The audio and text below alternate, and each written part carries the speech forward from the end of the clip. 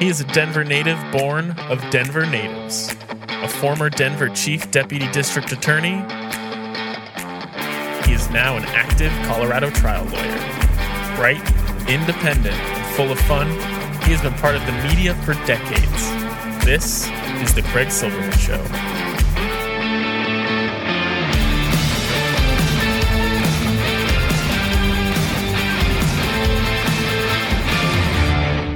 Oh, what a world, what a life, what a day. Saturday, December 2, 2023. It's a special day in my household. My oldest son, Ben, it's his birthday. Happy birthday, Benny boy. He's a Jewish kid. Ron Weinberg, his original name, Yaron Weinberg, son of an Israeli Defense Forces soldier, born in South Africa. He came to America, lived in L.A. for a while, decided Colorado was better. Who doesn't know that? He moved to Loveland, got involved, put on a three-piece suit, and next thing you know, he's in the legislature, and he's making us proud as a Jewish guy standing up to some Jew haters. Look, we can debate certain things about geopolitics, but when it comes to Hamas and its atrocity against the Jews in Israel, you can't defend that. We can debate whether Israel is overreacting. Tempers are getting hot. Over 100 hostages have been returned, but they still hold more than that. 17 women remain in captivity, and we want them back. By we, I mean the Jewish people in the world. Whether they're American Jews, Israeli Jews, Argentinian, whatever. We want the hostages back, and that's what Israel's trying to do. Meanwhile, there's obstructions galore. Thursday night in Denver, there were protests, and they will continue all weekend against the Jewish National Fund, people who collect tzedakah, charity, people who plant trees in Israel, but everything's political now, especially if you are a Jew. You want to understand anti-Semitism? Chuck Schumer puts on a master course. Our United States Senate Majority Leader, the highest ever elected official of a Jewish faith in America, he gave an epic speech that nobody has played on talk radio, but I have it at the back end of my show, and I want you to listen to it because he explains things so well. This is destructive, this anti-Semitism. And as I record this late on a Friday, Shabbat Shalom, I found out that Ruby Dixon, a promising young Jewish Democrat, is leaving the legislature because of all the turmoil, the toxicity that goes along with modern-day politics. And Mimi Rocha, a DA in Westchester County, she's not running for re-election. Another Jewish woman. It's not worth their trouble and the danger. Ron Weinberg stood up to Elizabeth Epps. Elizabeth Epps represents the kind of people who are with the Palestinians. I don't think she's Palestinian, but she's for the downtrodden. She's for the socialists, the communist side. I don't like those kind of labels, but I don't like anti-Semitism, and it sure can't come from the left. And we need to call it out like Chuck Schumer did. Now, some people just want to stir it up politically, and I can't stand that. Representative Weinberg has made the rounds of other shows, and I do monitor Denver Trump Radio. And George Brockler, who I've had shows about his political ambitions, which are boundless, and he wants to be Douglas County DA, which is the most extreme kind of Republican. So he saw this Weinberg-Epps incident as a chance to divide people, kind of like Trump. Mad Dog Man has said he divides like the Nazis do, but what the heck, George Brockler? Listen to my interview with Representative Weinberg, which will make you feel good about Dems and Republicans coming together against Elizabeth Epps and surrounding in love Representative Weinberg. Wait till you hear the rest of that story. But George Brockler, he presented it in a different way, and you will hear his little snippets. I'll play snippets of what I heard to make my case after you hear from Representative Weinberg. And after you hear from our troubadour, Dave Gunders, he is tremendous. and before you hear from Chuck Schumer, but I want you to hear from Elizabeth Epps and to hear the disruption she made.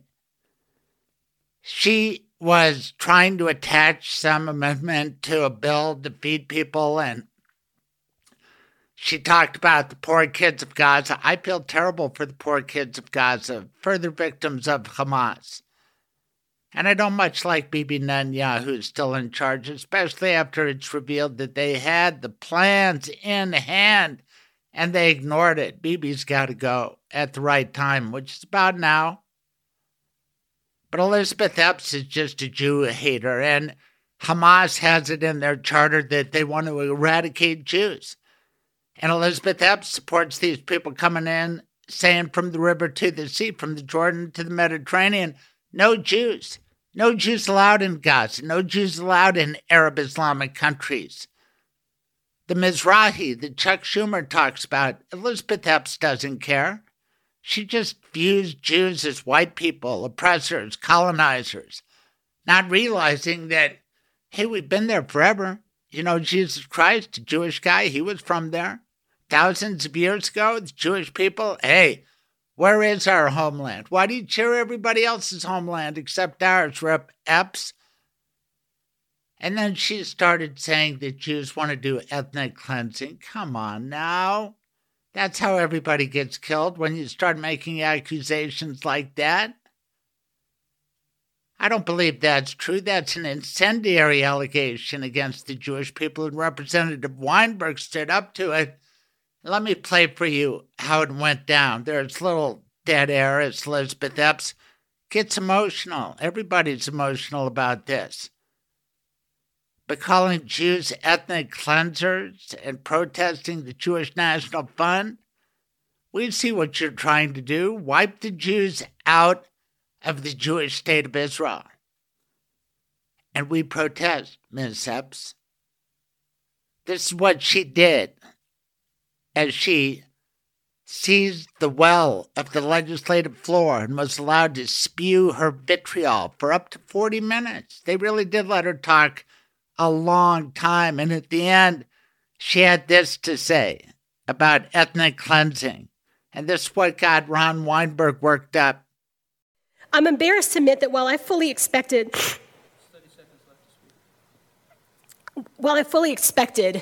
it to be 64-1,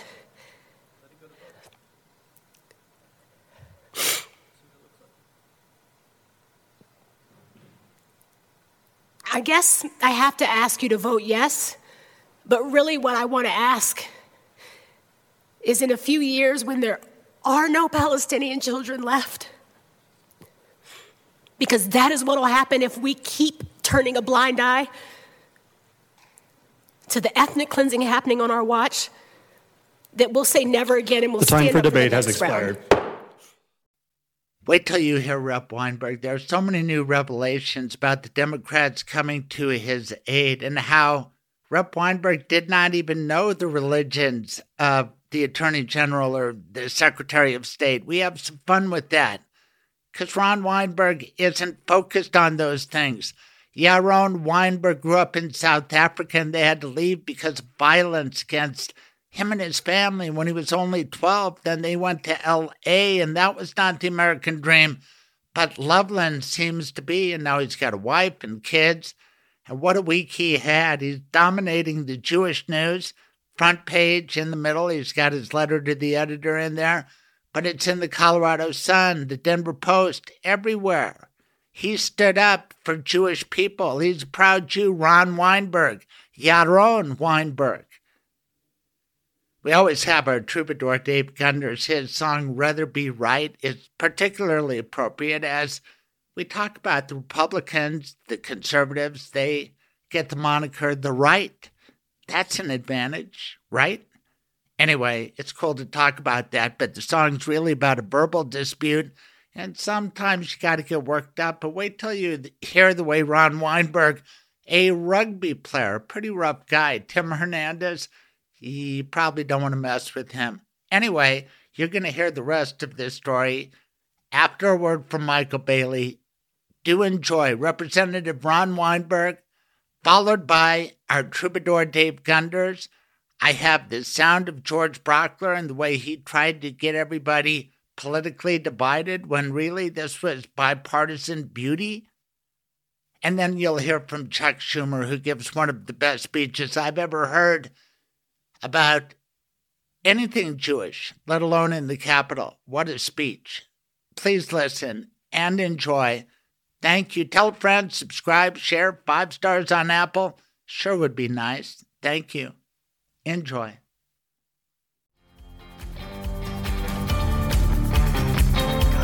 It's hot in here. Did that toaster catch on fire? It wasn't that. You choked on that bite of burnt bagel. Why is everything all red? The heat is unbearable. Where am I? Excuse me, Your Dishonor. May I step in on behalf of my client? Mr. Silverman, proceed. Tell me one redeeming good thing your client did. He was a faithful listener to my radio show. Not good enough. He had decency and compassion for his family. He did end-of-life planning with Michael Bailey. The Michael Bailey? That is kind to your loved ones. That is smart and way too decent for this place. Your client can go. And what about me, Your Despicableness? Why should I? Michael Bailey is my lawyer, too. Go on then. Get out of here.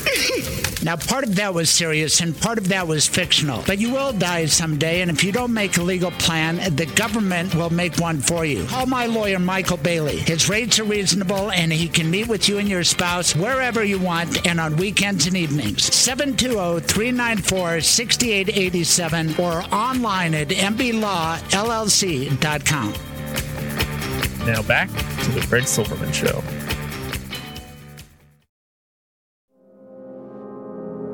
Hey, being a lawyer is a matter of judgment. You have to know the law, the facts, but good judgment is essential. If you don't understand how Donald Trump is culpable for the crimes committed in his name, then I question your judgment. I have the good judgment to question Donald Trump. If you want a lawyer like that, instead of a knucklehead who believes in the MAGA propaganda, call Craig. 303-734-7156. 303-734-7156. I am Craig Silverman, a voice for victims. This is Ron. Hey, Ron Weinberg. This is Craig Silverman. Thanks for doing my podcast. Absolutely, Craig. How are you? Good. I feel a kinship with you, my brother, because I'm a Jew, you are a proud Jew, and I just like people standing up that way. So I don't know if that's a universal feeling. I'm 4th generation Denver guy. Is that around the world? Do you feel it? Yeah, it's quite compelling, I'll be honest.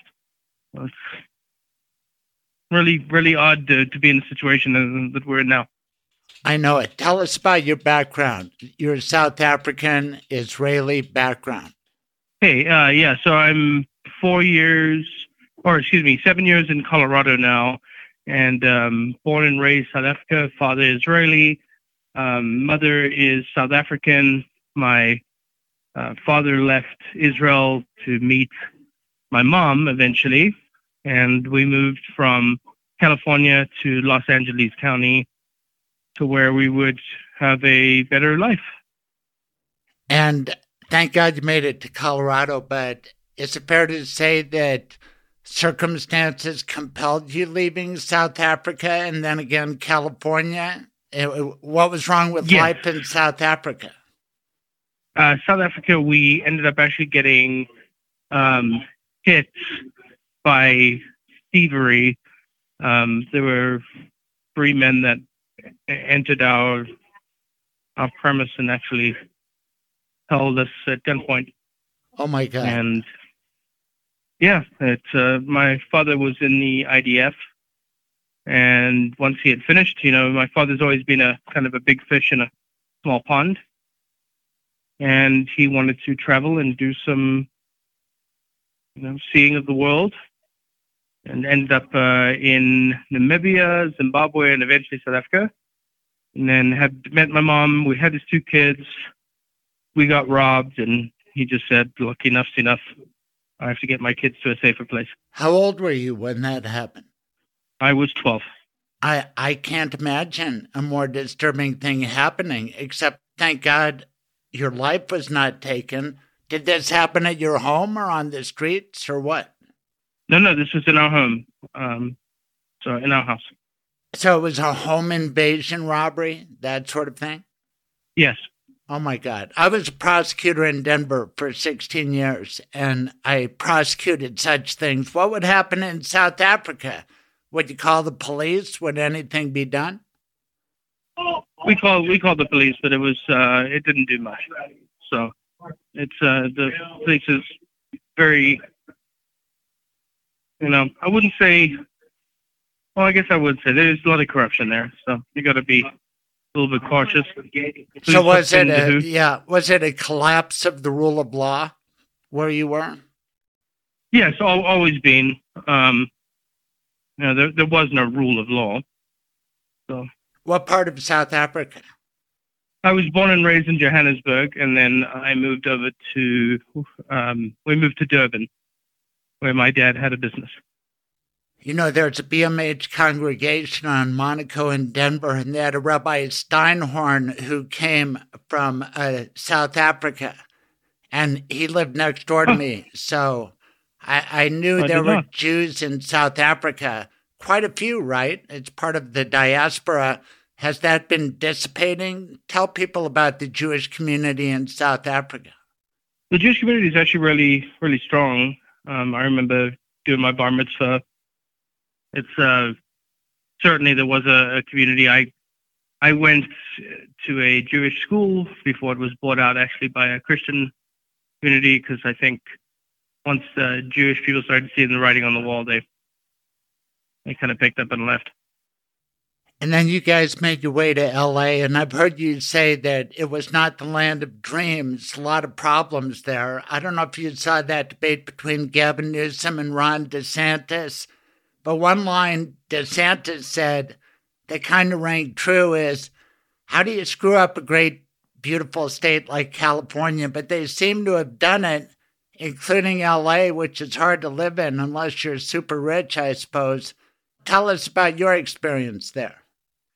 LA was gorgeous, and we were there in 2000, so it was good in the beginning. And I don't know, you saw the subtle decline, taxes increasing, not a good place for businesses, eventually not a place to raise a family. I have two children, and that was ultimately the decision to move away, was overtaxation, larger government, and a homeless population that is not under control in any way, shape, or form. Boy, I can relate. And I did talk to your wife, Carolyn, in setting up this interview, and you have two kids just like my wife, Trish, and I do. And parents will do anything for their kids, right? Including finding a place with good schools. Is that what brought you to Northern Colorado and Loveland? Education and the charter school system, and also the space. It's not a concrete jungle from Denver all the way up to Loveland. So you land in LAX, and then drive to where I lived in LA. I mean, there was no gap of fields or trees, just concrete as far as the eye could see. And also not the spoiled mentality of snobbishness and entitlement. So kind of wanted my kids to learn how I learned, which is earn what you need and make sure you're in a clean environment and you can thrive. So how did you get involved in politics? As I understand it, you were the Larimer County Republican chairman, and you filled an appointment when a legislator passed away. Do I have that right? Yeah, so I moved to Loveland, Colorado 7 years ago, and when we eventually got in, it wasn't that 3 months later there was an election, and on the ballot was literally to increase property taxes on themselves was the ballot measure. And I was like, what? This is never going to pass. It's the whole reason I moved away. And sure enough, the people voted to increase their property taxes on themselves. And that was very irritating. And I was frustrated. First thing I did was Google, how do I get involved in politics? And what do I do to be involved in decisions such as these, especially ballot measures that are aimed in decreasing people's quality of life. So, sure enough, I Googled the Larimer County Republican Party, got no response from them for months.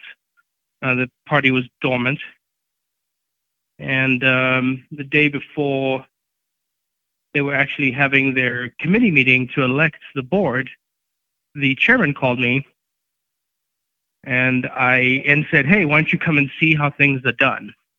So I'm thinking, okay, let's go show up, and showed up in a 3-piece suit with an American flag tag. And sure enough, they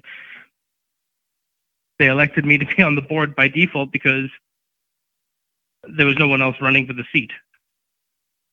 So I got onto this board, and within 3 months became the vice chairman because, just like the business I've built, I'm a doer, and I like to make sure things get done as opposed to sitting around and waiting for outcomes for months. And then after a year and a half, they elected me to be the chairman of the organization. In the interim, they had asked me to run campaigns. So Loveland City Mayor campaigns. I was the campaign manager for multiple people, for running for school boards, running for city councils. I joined the Loveland Planning Commission. Didn't take me long to be appointed as the chairman of the commission for the city. I got involved in Rotary, Sartoma, Kiwanis, head coach at Colorado State University for the rugby program. I just consumed being involved locally and getting to know every facet of my county. All right, I'm picking up a lot. Right there, that rugby thing. Because I understand team sports and I understand rugby is the roughest. And you look like a rugby player. And I bet if I saw you in shorts, you would have those rugby calves. So good for you. And then you talked about a 3-piece suit. And I've been watching you on the legislative floor in the well. And there ain't nothing like a good 3-piece suit. I'm an old trial lawyer, and I have a few in my closet, although I'm not sure they fit just right. They're too big, by the way. Anyway, are you telling me that part of it was wearing a 3-piece suit almost everywhere? Did you get known for that? It was. There was a gentleman when I worked back for a corporation before I owned my own company.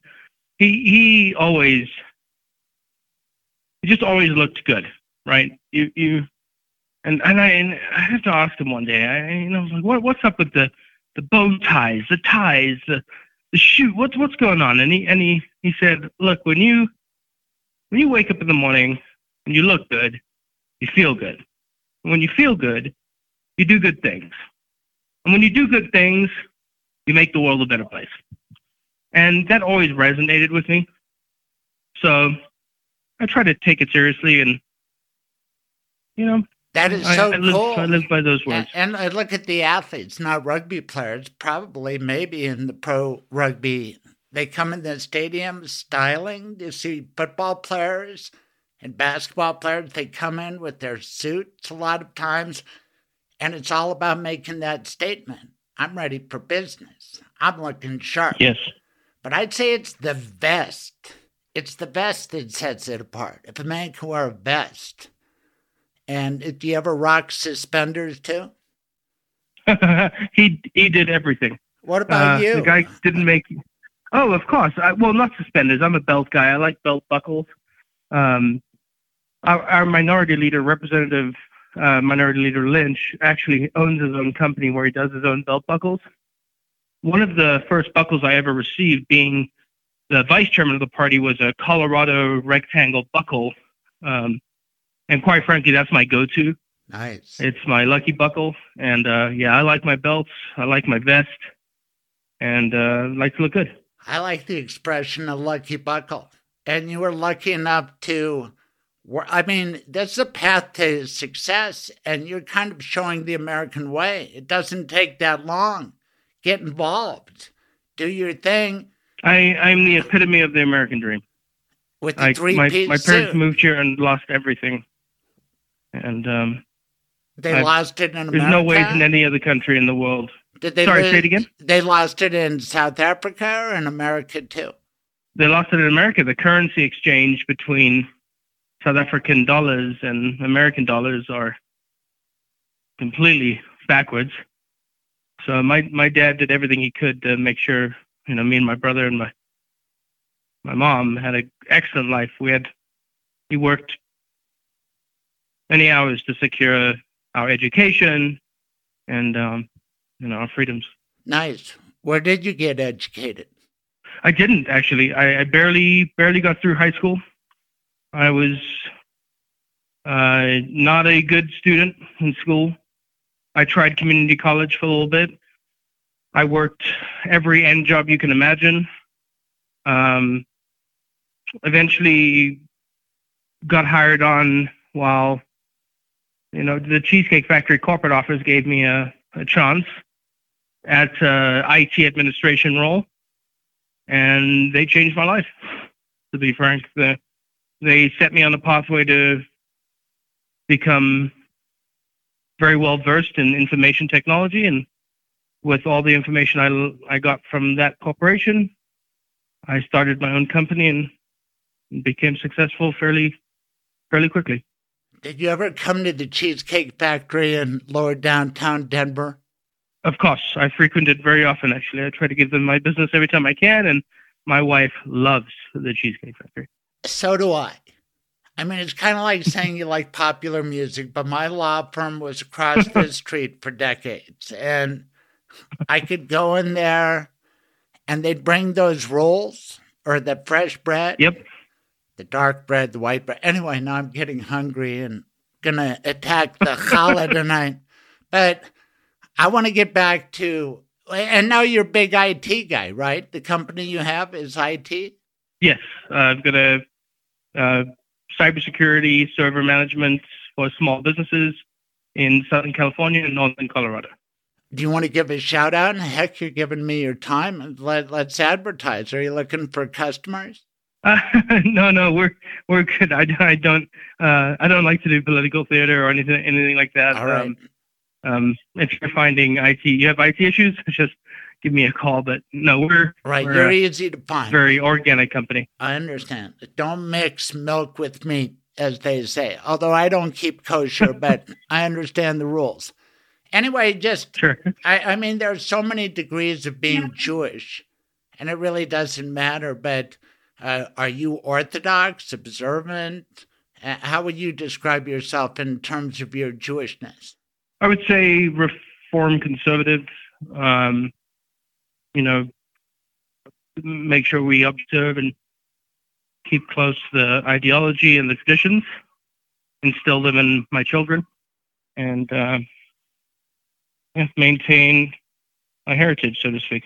You think that Jews understand other Jews well, and maybe we do, maybe we don't. I don't know if you saw this new leader of Argentina who came to New York and went to the Orthodox Rabbi Schneerson's grave, and he put a yarmulke on, and he's a radical libertarian. Anyway, I'm trying to figure out this guy, and sometimes when I see people who are super religious, I'm trying to figure them out too, because they're observing the same faith, but in a different way.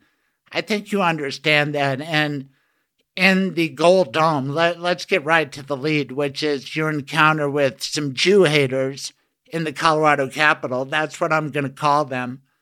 And there are a lot of Jewish people under the Gold Dome trying to work on legislation. It happens that Jared Polis is Jewish, Bill Weiser, Jenna Griswold, and a lot of Democrat legislators. But then there's a guy named Ron Weinberg, who's a new state rep. And just to back up, how did you get appointed? I know it was your three-piece suit and all that, but a popular guy died and you were appointed by acclamation. Let's fill in that gap before we get to how you became the Republican Jew in the legislature in November. Sure. The previous minority leader, which was Hugh McKean, passed away by heart attack. And with all the activity within my community for the many years. People sought me to fill and requested that I seek the assignment.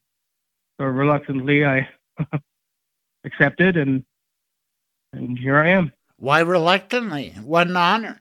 Because I didn't know anything about the seat. I had never had any aspirations of seating in the House or the Senate or political office.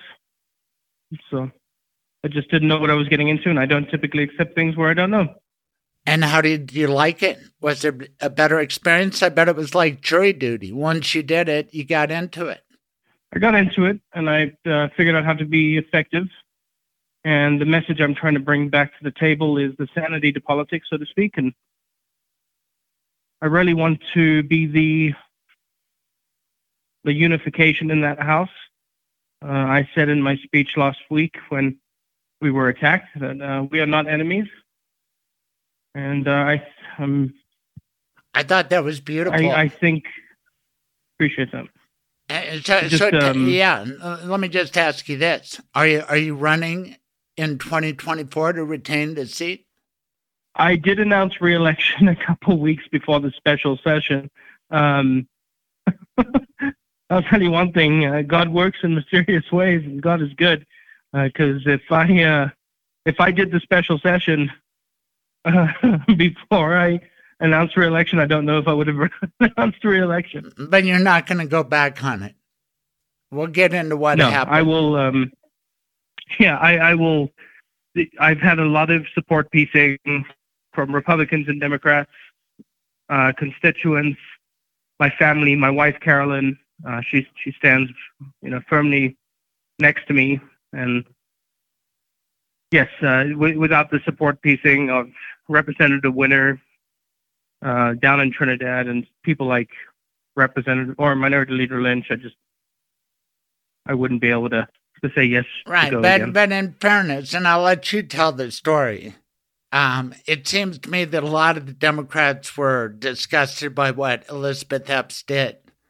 And in fairness, they said, hey, because you stood up, right, when she talked about ethnic cleansing, and I'll let you tell the story, but the Democrats said, hey, we should let Ron Weinberg talk if he wants to. And you did, and your fellow Republicans rallied around you, and I thought it was beautiful. Let's just back up to the special session. I have a lot of national, international listeners, people who listen in Ukraine, etc. Here in Colorado, we had a ballot proposal put forth by Jared Polis on this property tax issue. It was something that the voters rejected. Nonetheless, a special session was called, and essentially the same thing got passed. The Republicans got steamrolled, but in the process, we've had October 7th, the Hamas atrocities on Israel fighting back, and it was brought to the State House. How did it become part of the special session, Representative Weinberg? So, yes, like you said, Proposition HH, which was proposed by the supermajority party in the legislature, was put on the ballot, and it did fail. I think luckily for everybody it failed. So Jared Polis decided to call a special session to fix, in some cases, 50 to 300% property tax hikes throughout the state. And sure enough, we got back in that room and we passed 7+ pieces of legislation that literally didn't help anything for the property assessments.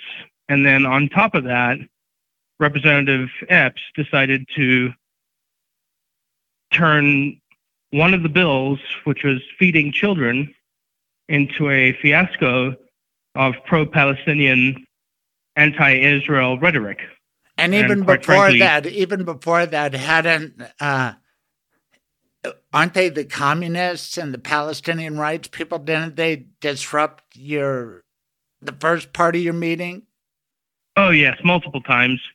They were in the gallery the second day we were there and shouting at us 20 minutes in the gallery. Palestinian flags draped over the gallery, and no order, no control within the house. And they were saying free Palestine from the river to the sea, stuff like that. Absolutely. And everything anti-Semitic under the sun. I found myself leaving the room because, being built like a rugby player, I tend to. I understand the rage. I mean, what Hamas did, and these people are going to rally that way. Anyway, what did you do? I understand you got an Israeli flag. Tell everybody about that.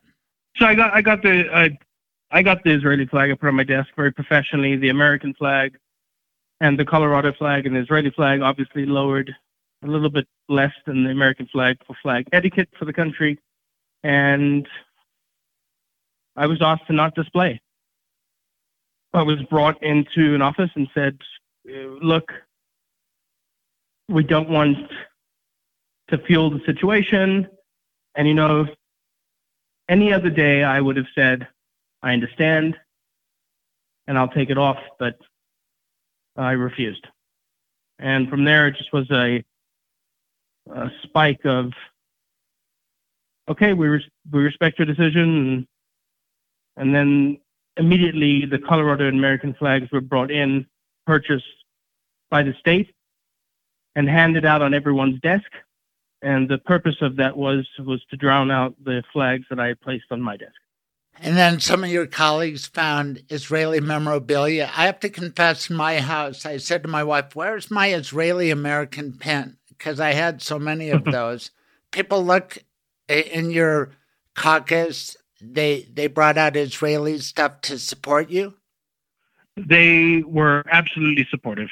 The 19, including myself, Republicans in the House of Representatives stood fast and stood aggressively with the notion that what had been conducted on October 7th was incorrect and wrong. And they were not going to stand with this type of hatred.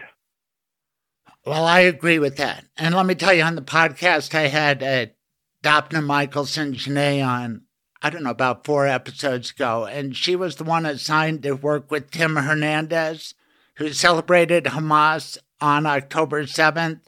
And then he allegedly apologized. But he's back to talking about Jews committing genocide, which is exactly the explicit charter of Hamas that wants to commit genocide against the Jews. But I don't like Tim Hernandez. Any apology he gave is not accepted by me. I've met Elizabeth Epps, and I don't like her anymore because she joined in with Tim Hernandez. And Representative Jodad talked about genocide too, which I think is way out of line. So those 3 Democrats really disappoint me, but it was Epps that you got into it with, but Hernandez too. Tell us about your encounters with those 3 and anybody else.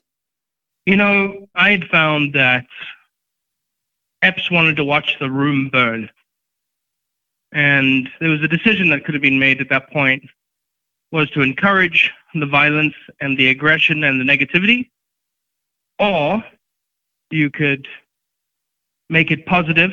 You're talking about the night you gave your big speech, right? On the Sunday. Well, it was the day. It was the last day of special sessions. On the Sunday, right. They wouldn't let me speak the night before. No, I understand that, but I understand you've had some brush-ups against Tim Hernandez, literally. Tell us about him. Oh, yes. Well, the evening when we didn't know Representative Epps was going to do this performance, political theater fiasco. And it was nearly 40 minutes of her talking about ethnic cleansing. That was the big finish, right? So that the Jews are ethnic cleansers, right? I asked her, why wouldn't you discuss anything? I'm a reasonable, conservative Republican in the House. I've worked with Democrats on the other side of the aisle multiple times on my first session. I come across as a reasonable gentleman that we can speak to each other, and even if we disagree. Representative Hernandez came down to the well while I was in the well and didn't really know what was going on at the time because we were discussing, and bumped his chest into my back, and I didn't really kind of figure anything of it and know where it was going. And so Now, isn't there a law in most progressive states that if you are a rugby player, you should have a warning sign on your back? Warning, rugby player. I mean, does Tim Hernandez know you played rugby? I don't think Tim Hernandez knows anything about anything.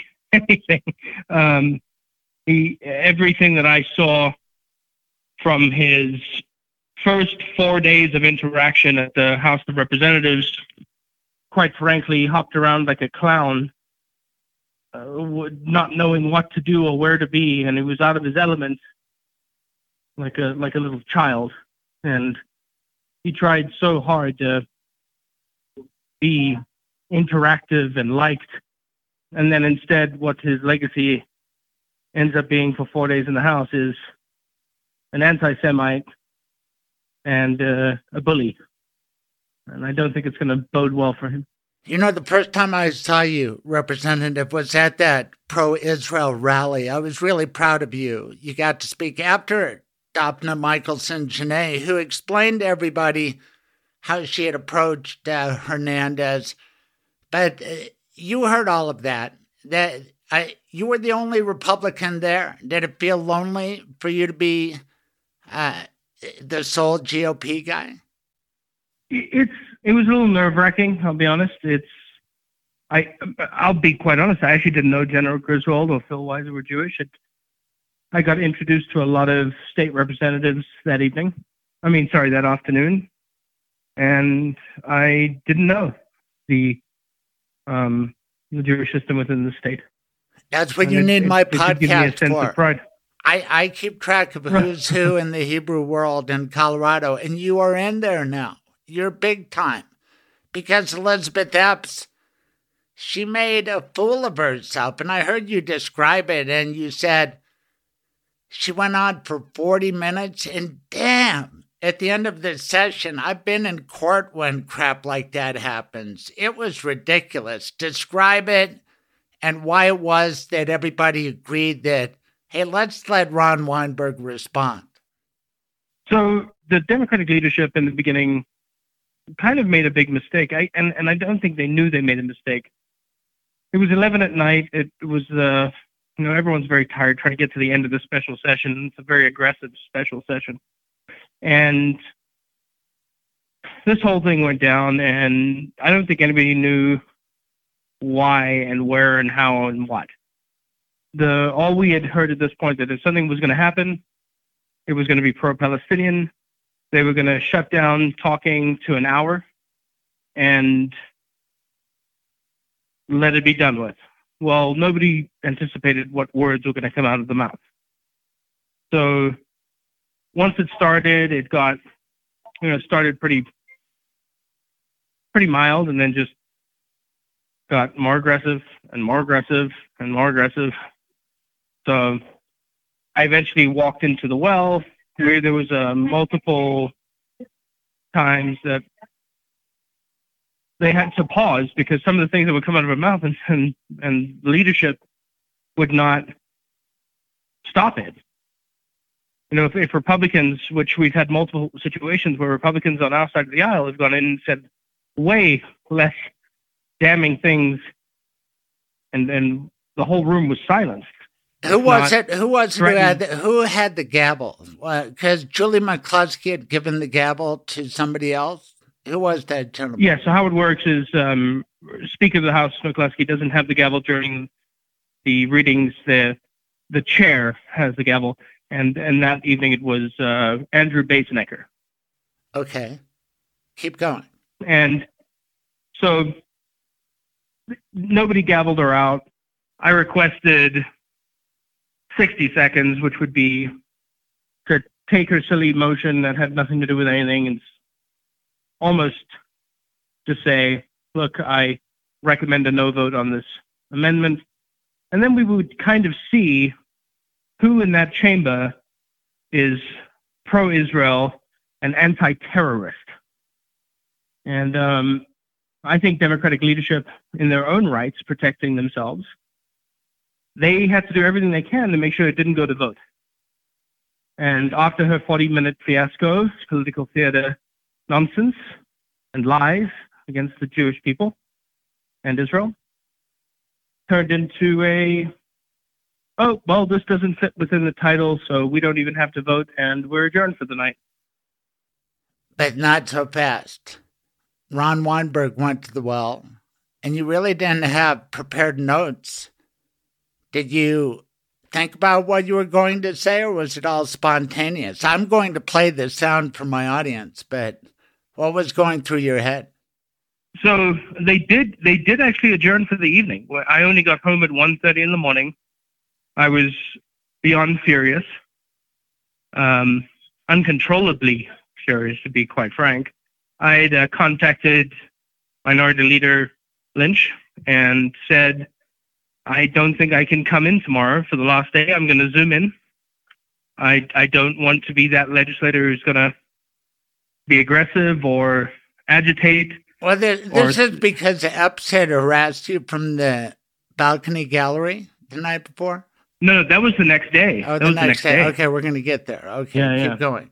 So after the evening where they shut down her amendment during second readings, we all adjourned and went home for the evening, and then had to be back again in the morning at 10 o'clock.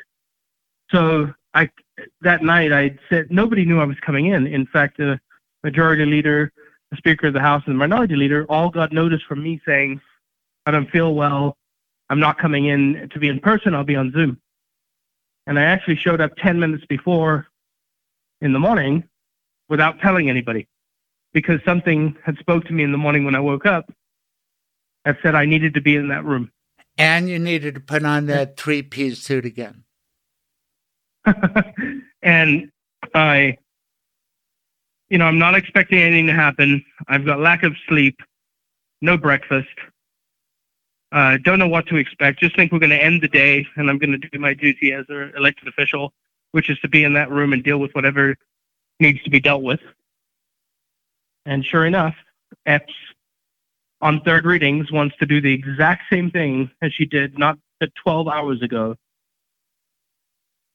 And when she gets into the well to start doing it again, I stand up at my desk and I break decorum. And I said, are we really doing this again?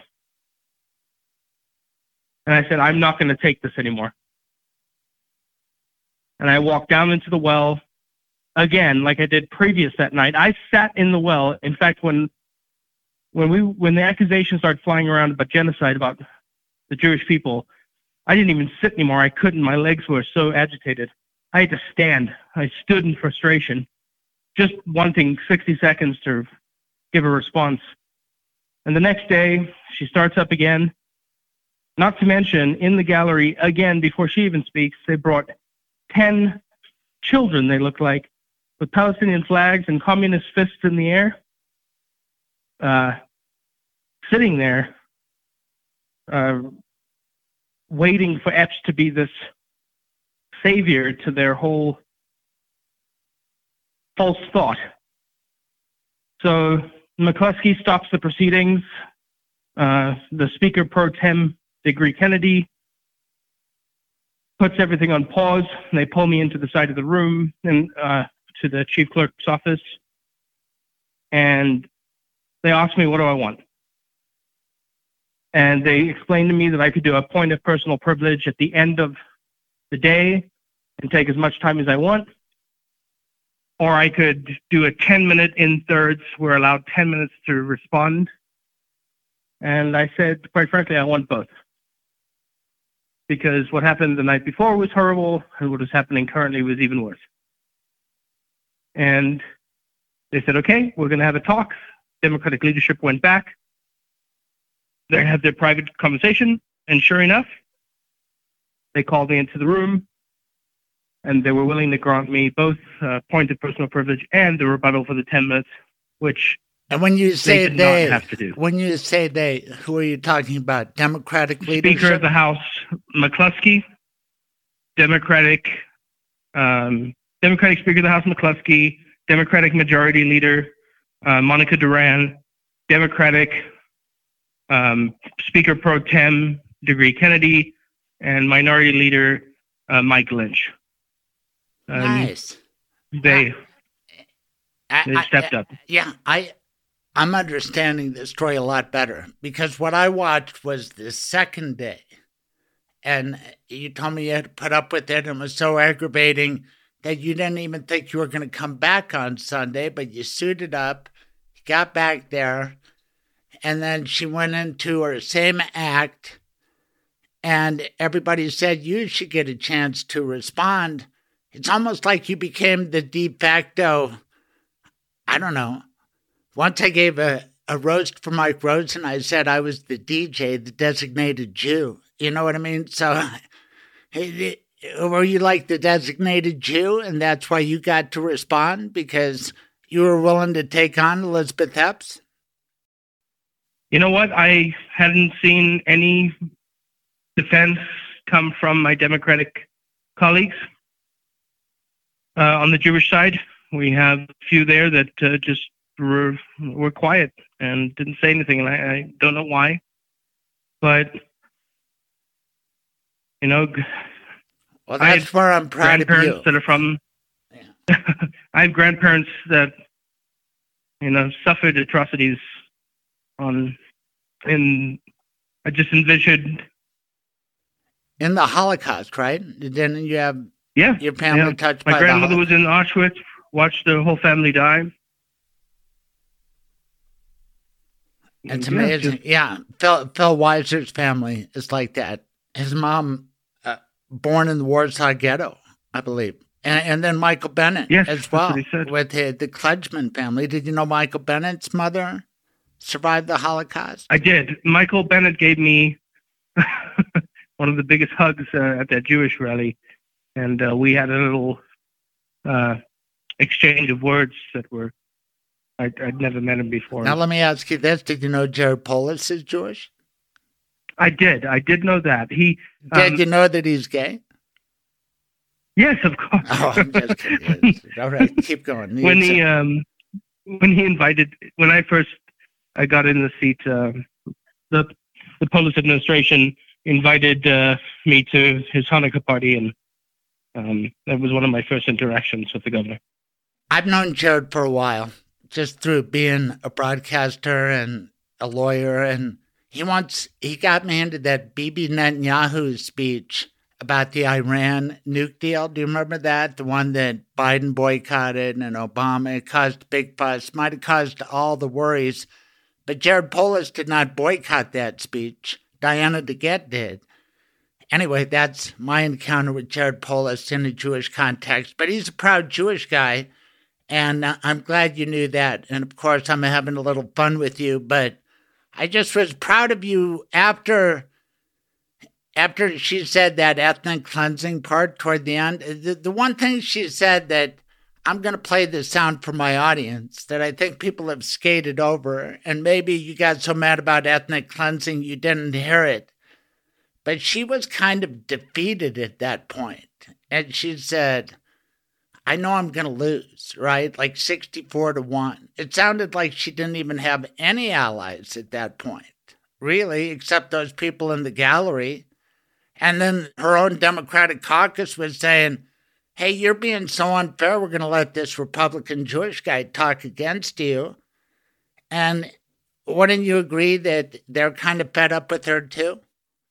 I would. I got many phone calls from that side of the aisle, and hugs and embraces the next day, and the same day. A lot of them stood with me once everything had transpired, and I think there was a decision to be made in that well and in that room and in that chamber, and it was either to continue the negativity and the hatred or to focus on the better nature of a lot of the people in that room.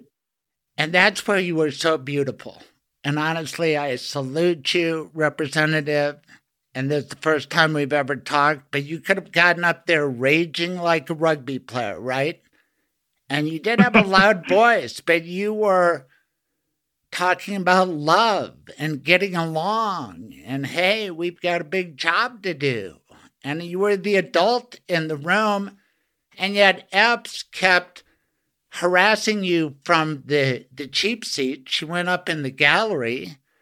And it was cool that your colleagues came and surrounded you. And I thought that was kind of a symbol. She had talked at the end, I'm all alone. And you weren't alone. All your colleagues were with you. It would have been cool if the Democrats would have circled you too. But how did that feel? You know what? They were. They did. The Democrats were there. Nobody could see it. It's nice. They Tell were me in about front, that. and it was very. It was the, I believe, reasoning for the decision to promote unity between the caucuses. Behind me were my colleagues, and it's rarely appropriate for a mix of colleagues to be in the well, which is a shame regardless. But if you stand in favor and in respect of what somebody is saying, you stand at attention, so to speak. And I have pictures that I only saw later, that there were many Democrats that stood in unison and in agreement with, number one, they did not agree with this despicable, unstatesmanlike situation, and they were embarrassed that the Republicans had to be the ones in the room with the sanity. Right, but the guy with the gavel, he also told her, in effect, to shut up. And he stopped it. He said, Representative Weinberg, let's restore order. And she wouldn't shut up. It was ridiculous, right? I mean, for a representative to do that, who would you single out on the Democrat side who was standing there in support of you, who you felt really was on your side? Oh, my goodness. Not just one. Representative Byrd. She is one of the most fantastic representatives you've ever seen in your lifetime. Representative Wilford, Representative Tatone, Representative Hamrick, Representative Lindsay, Representative Doherty, for Pete's sake, Representative Majority Leader Duran, Speaker Pro Tem Diggory Kennedy, Speaker McCluskey. These are, and I'm forgetting people, Representative Ortiz. Yeah. Well, that's good. I'm definitely forgetting people out of the emotion. But no, but that's good. That's bipartisanship. And that's what you were talking about. That's so beautiful because I didn't see that picture. You know, the feed we get, we only saw the people who had your back, but to hear the Democrats had your front too, that's cool. I don't know if that's been reported. Has that been reported? I don't think any of this was reported. It was shoved under the rug. The story has never been told. It was very upsetting, to be honest. Have you read the letter that Phil Weiser signed with about 150 prominent Jewish Democrats condemning these people for what they did? I did. I did see the letter. I didn't know he had signed. I was actually under the impression no Democrat had signed that letter. Well, I heard Phil Weiser did. Anyway. Okay. I would expect that, but I'm not positive. I wonder if you had time to listen to Chuck Schumer, Senate Majority Leader, and his speech about anti-Semitism this week. I did not. I'm going to play that, too, at the end of my podcast because I think it's a historic speech. I used to think Bibi Netanyahu's speech was the most important Jewish speech in modern times, but I'm disappointed in him, especially after learning that they had the Hamas war plans. And anyway, but Chuck Schumer, even if you're a Republican, I think you're going to love it because he's like those Democrats circling you, and it was aimed at the squad. It was aimed at the same type people who are giving problems to the Democrats nationally. And Chuck Schumer explained anti-Semitism and why Jewish people like you and me and Jared Polis and Phil Weiser and Jenna Griswold, it affected us badly on October 7th. We're a tiny little people, and the rape of Jewish women, we're all kind of family, and it affected Jews more than other people. I still don't know how to deal with it. I'm still dealing with grief. How about you? I have family in Israel, so I talk to them on a regular basis. I have friends. I will never feel their pain. I can only hear it and empathize. But my mission now, being in the position I'm in, needs to use this to bring back the sanity to politics. We're not enemies, Democrats and Republicans. And that has now become seeing how many people can come together over an issue that has nothing to do with right or left. It's like the great Ronald Reagan said, the great negotiator, right? There's no right or left, it's up or down. We're either going to rise together and be successful together as a people, or we're going to sink faster than a ship taking on water. And that's my mission at this point, is to unify the state. We've gotten in the mess. There's too many people that are elected that believe in one thing, that have surrounded themselves with an echo chamber. And that's not good for the citizens of the state. I totally agree. And there's a lot of Jew hating on the far left. And I think we saw that in the state capitol.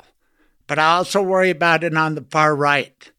And the leading presidential nominee candidate for the GOP almost certainly is going to be Donald Trump, who's talking about vermin and a poisoned bloodstream. And he had that Thanksgiving dinner a year ago with Kanye West and Nick Fuentes. And I'm real worried about Jew hating on the right. Are you? I haven't seen it. I'm not involved too much with the national stage, to be honest. I'm worried about Jew hating, period. And wherever it exists, you will find me at the forefront of not only defense, but being aggressive with it and making sure it doesn't happen. That's the perfect way to end. And you've got kids and Shabbat, and my kids are older, but we're really trying to give a better world to our kids. We've got Jewish little kids. What kind of a world are we giving them? But I think it's a better world because of you, Ron Weinberg, and what you did during that special session. And I'm proud of you standing up as a proud Jew, and I really appreciate you coming on my podcast. You're very kind. Toda Rabah. Thank you for having me. Shabbat Shalom. Toda Rabah. Shabbat Shalom.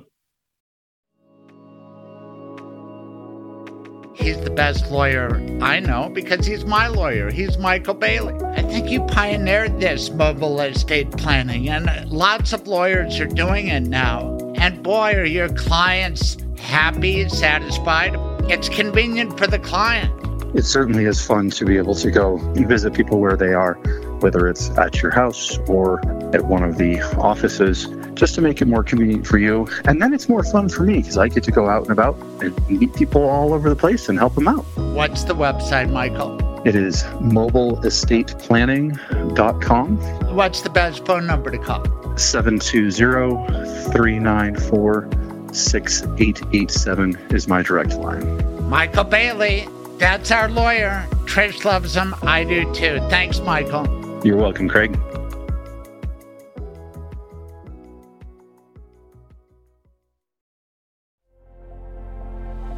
Hey, everybody. For all of your legal needs, why not start with me? 734-7156, 303-734-7156. I've been practicing law in Colorado for over 42 years, and I know a lot of people. And if I can't do right by you, I can steer you in the right direction. My number, 303-734-7156. Ask for Craig Silverman, a voice for victims, a voice for people with legal difficulties.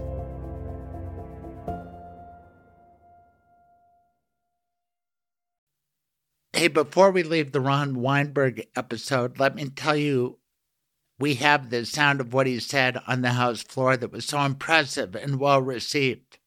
It was about love. I want you to hear it. This is what he said, surrounded by not just Republicans, but by Democrats too, who appreciated him taking on Elizabeth Epps. We are not enemies. And I believe more than now, it is for our constituents to see that we can get along. It took me months to convince people that the national stage, the national circus, is not in this chamber. I have called many of you true friends. We are of different backgrounds, different beliefs, different colors, different religions.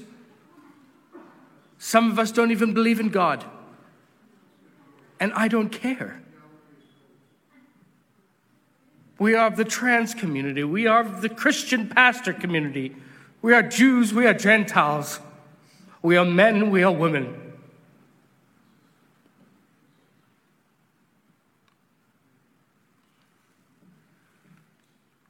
This past 4 days has truly been hard because I came from a session of bipartisanship to a special session of nothing. I ask you to stand with me today. Be the example this state needs. We are sick of the division. We are not enemies. We are allowed to have different principles and different thoughts. We can come to the table together and fix the problems of the state. That is our job. Everything else is meaningless. There are atrocities being committed around the world. We all stand against them. No one in this chamber stands for genocide. I firmly believe that. No Democrat, no Republican sits in this chamber and wants genocide of people.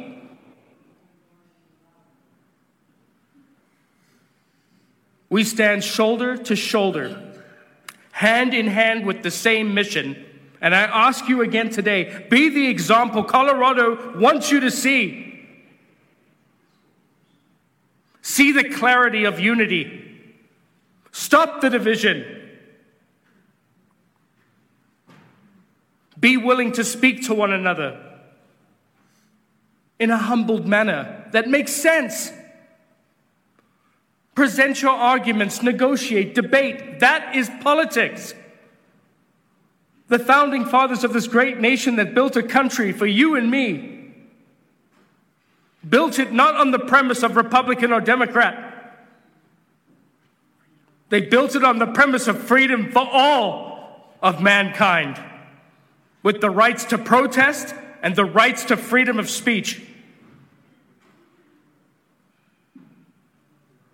I stand firmly behind that, and I ask you to do the same. If it is one thing you will never catch me do in this chamber, it will impugn you. I will never seek to understand your motives as malicious or hateful. And with that, I ask that you do the same for me. There is a crisis in our world today. If we do not stand as a body united, what good are we to the people we represent?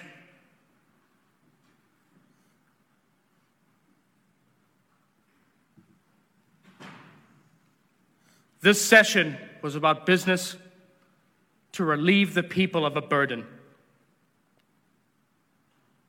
And though we are concluding today again on a harmful end, I ask you to take these lessons into the session January 10th and self-reflect. We are not enemies. and we need to stop considering each other as such. The runoffs will have their say. They are allowed to do so. Bring the center back for the hope of Colorado. Colorado is begging for the division of party to stop, which is why we lead the country in unaffiliate voter. I am grateful to serve in this seat. I am grateful to serve my constituents. I'm grateful to hear your stories, to understand where you come from, what your backgrounds are. Convince me why your bills are good. I only ask the same for myself, and my fellow colleagues only ask the same for themselves. We are from different walks of life, and if we don't look at that as what makes us better, then this chamber is not worth seating in. I beg and I plead that the division stop, and that we take this job to the core of the voter that will be impacted by the pieces of legislation we pass in this chamber. Bring back the sanity to politics. Representative Weinberg, I'm sorry I did not give you a 1-minute warning. You were in the middle of a thought there, but you are about 15 seconds from being out of time.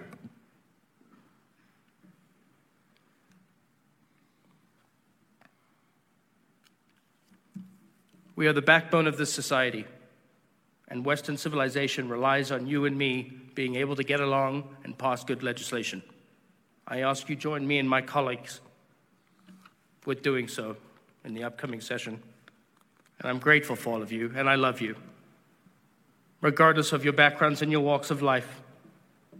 I respect you, I will listen to you, and I love you. Thank you. Michael Bailey, a friend, a lawyer, a sponsor. Tell everybody how you bring peace of mind to their life. So by setting up your estate plan, you know what's going to happen to your stuff when you die. You know where it's going to go, you know who's going to get it.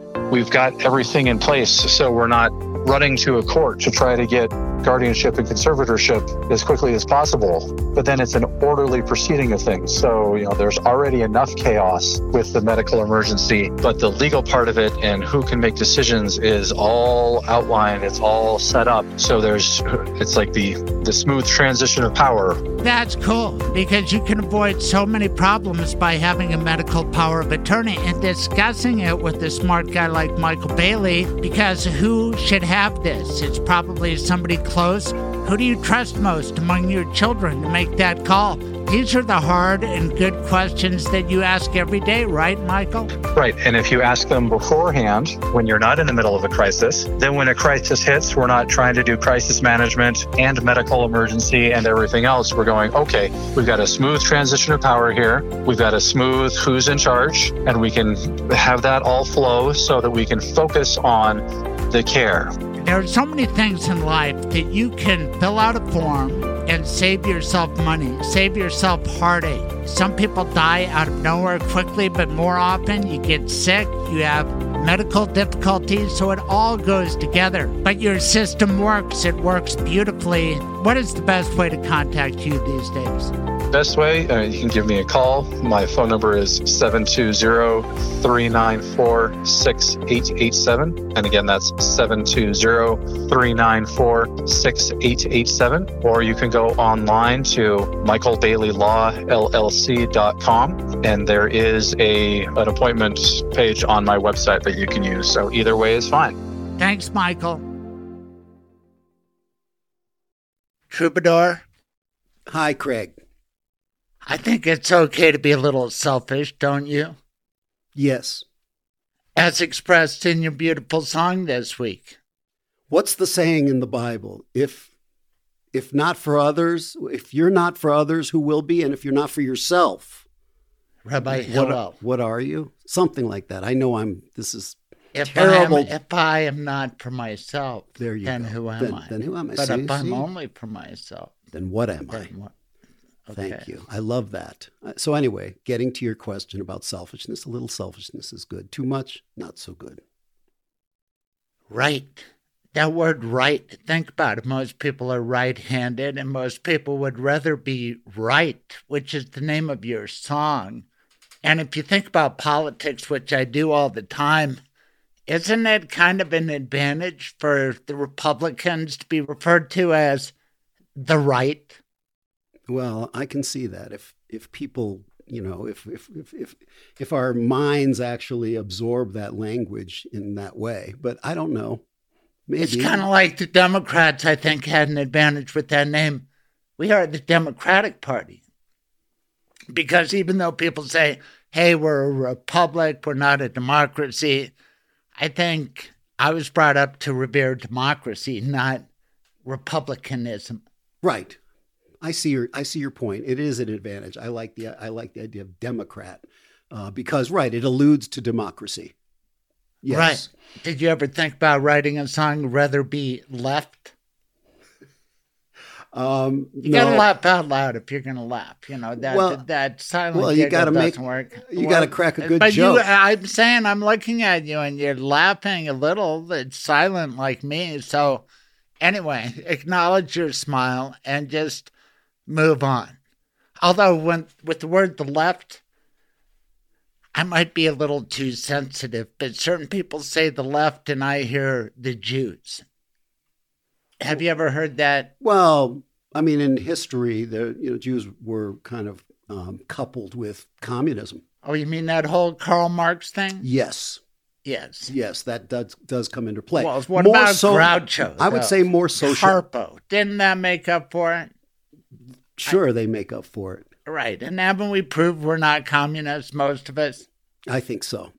Fuck those communists. They were down at the convention center protesting Jared Polis. They're aligned with the Palestinians. They broke a window near the Big Bear. They defaced the Big Blue Bear. Were you there today or yesterday? Was this yesterday? No, this was yesterday, I don't work right? downtown. Okay. It's a schlep to get down there and maybe a little dangerous. I did not go to Jewish National Fund. Do you know what that charity is, JNF? I do not. Yes, you do. You just don't think about it. Those little charity boxes that you grew up with. Sure. And JNF had us planting trees all over Israel when we were kids. Right, like UNICEF in public school. It's the Jewish National Fund. It's like United Way for Israel. But they protested it last night. Jared Polis, he spoke up, even though he gets ripped on Denver Trump radio, whereas he showed up, he gave a speech, he defied the protesters. Good for him. Yes. And Phil Weiser wrote a letter this week with a bunch of top Jewish Dems condemning Elizabeth Epps. Do you know who she is? She's the one who harassed our guest, Ron Weinberg, while he was trying to talk in support of Israel, after she had just accused Israel of something awful. Are you ready? Yeah. She accused Israel of ethnic cleansing. Does that bother you? Right. Of course. I mean, as a supporter of Israel, nobody wants to hear that. I mean, you hear Israel now. I mean, anti-Semites will say what they want to say about Israel and about Jews. Ethnic cleansing, no. They haven't shown to be very willing partners in terms of living, side by side with the Palestinians. Neither have the Palestinians. I've just been reading about the history of since 1948 and 1967, and there was the Madrid agreements and Oslo and everything, ultimately Camp David, and just how these talks have continued to fail. That's a long ways from ethnic cleansing. Right. And even before 48, with the Grand Mufti of Jerusalem in bed with Adolf Hitler, dirty deals he held up in Berlin during the war. There's quite a history there, and even my dogs object to it. But your song is so perfect because Elizabeth Epps went off, and then the Democratic leadership is ashamed of her, just like Chuck Schumer gave a beautiful speech. I'm playing it at the end of this podcast in its entirety because he calls out the anti-Semites on the left, people we thought were our allies. Right. But you know what? Elizabeth Epps really didn't have any allies as she harassed Ron Weinberg at the end of this special session. And Ron Weinberg got to speak because the Jewish Dems said, hey, we need the other side. And he spoke beautifully, and I'm glad that he's guest on my show. But it was really a war of words like that, which is perfect for your song, Rather Be Right. And it starts off with a verbal altercation, right? That's right. And you're not in the giving in mood. And it's like Israel, as we speak, there was a ceasefire. Thank God some hostages got released, but the majority not released. And then who violates the ceasefire? Hamas starts throwing missiles at Israel. And what's Israel to do? It's a terrible situation, and it just makes people angry. You've got a word in your song that I don't think it's in any of your other songs, rage. Right. What a word, rage. Is that healthy? Is it ever necessary, productive? It's real. It's so real. It's real. Yeah. It's a valid emotion. And that's why I think there are three things that have to happen here for there to be peace. And that is, we need the hostages back. We need those tunnels removed. And Hamas leadership has to go. Now, you do need to be surgical if you can. But if their top leaders hiding in the basement of a building with 500 people in it, that's a tough, it's a terrible calculation. Even if there's 5 people or one other person, it's war. It's horrible. Yes, it is horrible. And I think that's where a lot of the left feels so self-righteous. I mean, it's angering when you do hear about children being killed, innocent children. They say women and children, civilians. I mean, there are a lot of people who are suffering who've done no wrong, and more than suffering. I mean, they've lost their lives, and the ones who haven't lost their lives will be scarred for the rest of their lives. I mean, these kinds of things are easy to, to take issue with and to blame Israel for. Right. On the other hand, I think people who speak out so willingly that way, they're forgetting about what Israel has been through and the atrocities that were laid on them, and the fact that Hamas is still a real threat and wants to continue to, purge the Middle East of Israel. So anyway, yes, it's both sides can easily be righteous on this. But it starts out with that premise that in their charter, they say no Jews in this part of the world. So that's kind of a deal breaker. They're the ones who have advocated, in effect, for genocide. There are no Jews in these Arab Islamic countries. We've seen what happens. We need one tiny refuge. The Mizrahi, the North African Jews who had to leave their countries to go to Israel. Where are they supposed to go now? They're not welcome anyplace else. They've been there since 48 and before.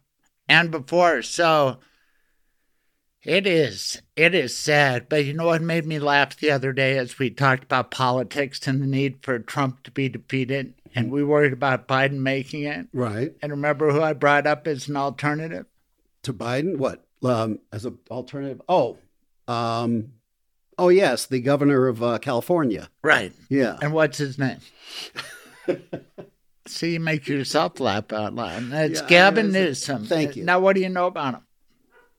Democrat? He did a great speech. He's got great hair. He's got a beautiful young family. And he took on Ron DeSantis on Hannity. And wow, those two had a war of words for the better part of 2 hours. And I thought Gavin Newsom just kicked DeSantis' ass.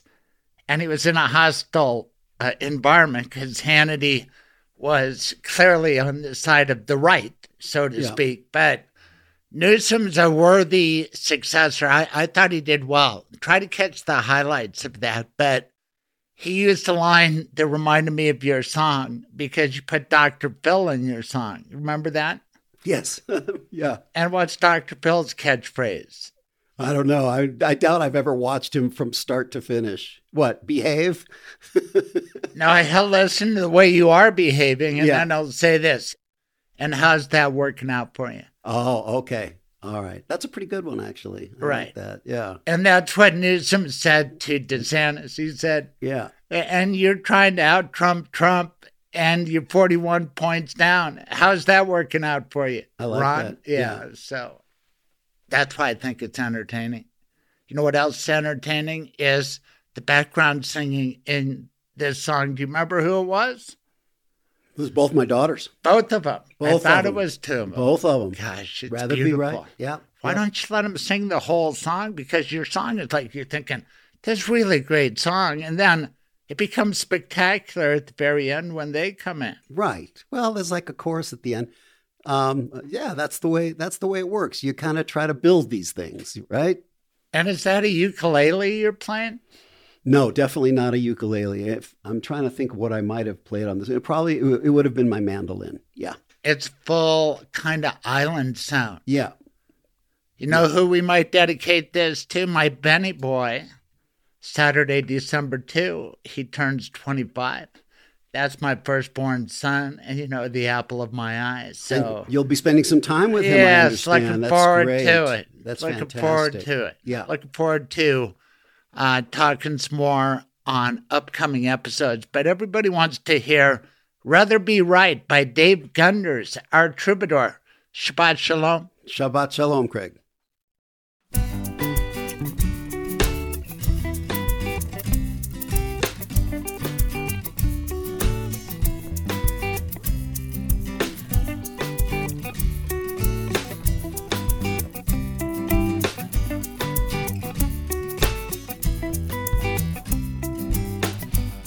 See how our angels fly from this house. Every time those angry words fly from your pretty mouth, and I can no longer bite my tongue. Did you take on more than you can chew when you said I was the only one?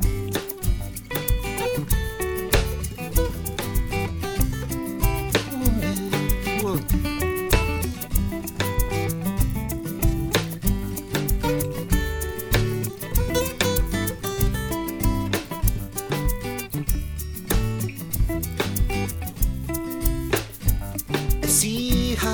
Your dark eyes flash in rage.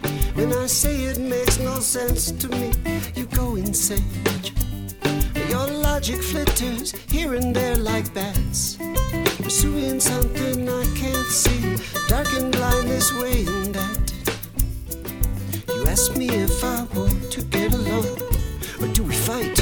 I'd rather be right. You kick and scream until the night fades to dawn, when you're wiping back your tears, admitting you were wrong. Right. I trust what I see with my own eyes. I think I'll be true to myself before I compromise, 'cause I'd rather be right. I'd rather be right.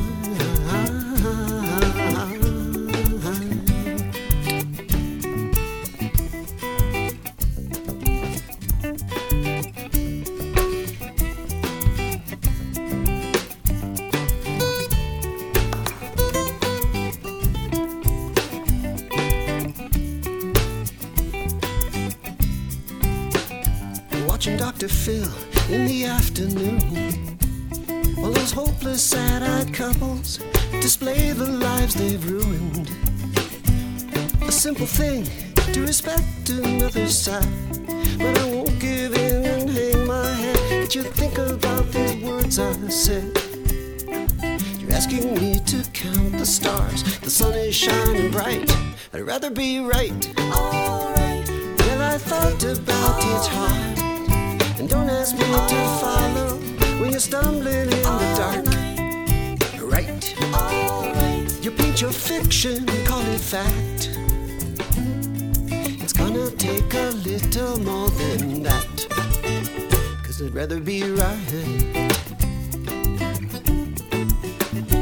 Rather be right.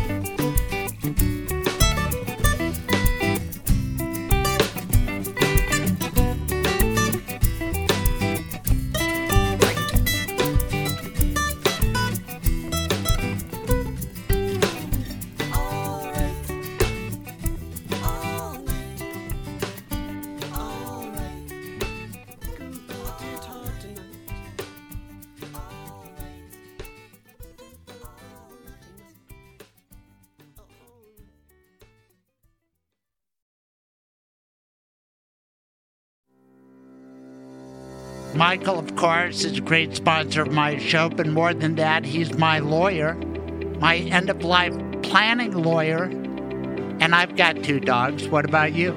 I have 2 dogs right now as well.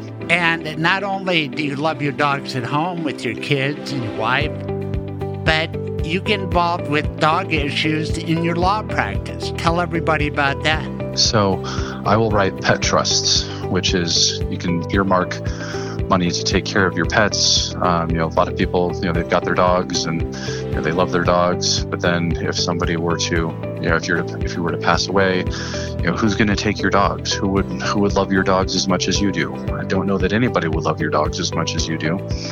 But I grew up with dogs, and so if I were to pass away, then my parents or my siblings could take the dogs.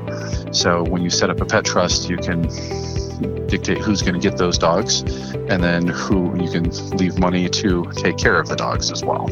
I like working with you, and I think you are ahead of your time. You have 15 different locations. How cool is that? It is nice to be able to go to all the different locations and, meet people where it's comfortable and more convenient for them. And nobody wants to drive from one part of Metro Denver to the other to meet with a lawyer. You will come to them. Yep, and I'll deal with traffic so you don't have to. Tell us how people can get in touch with you. My direct phone number is 720-394-6887, or they can go to my website, which is mobileestateplanning.com. And again, that's mobileestateplanning.com. And there's even a schedule, there's a book an appointment link on the website. All right, Michael Bailey, thank you.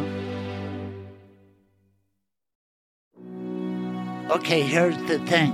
You've been hurt. Maybe, God forbid, someone's been killed. You don't know what to do. If it happened in Colorado, please get a hold of me.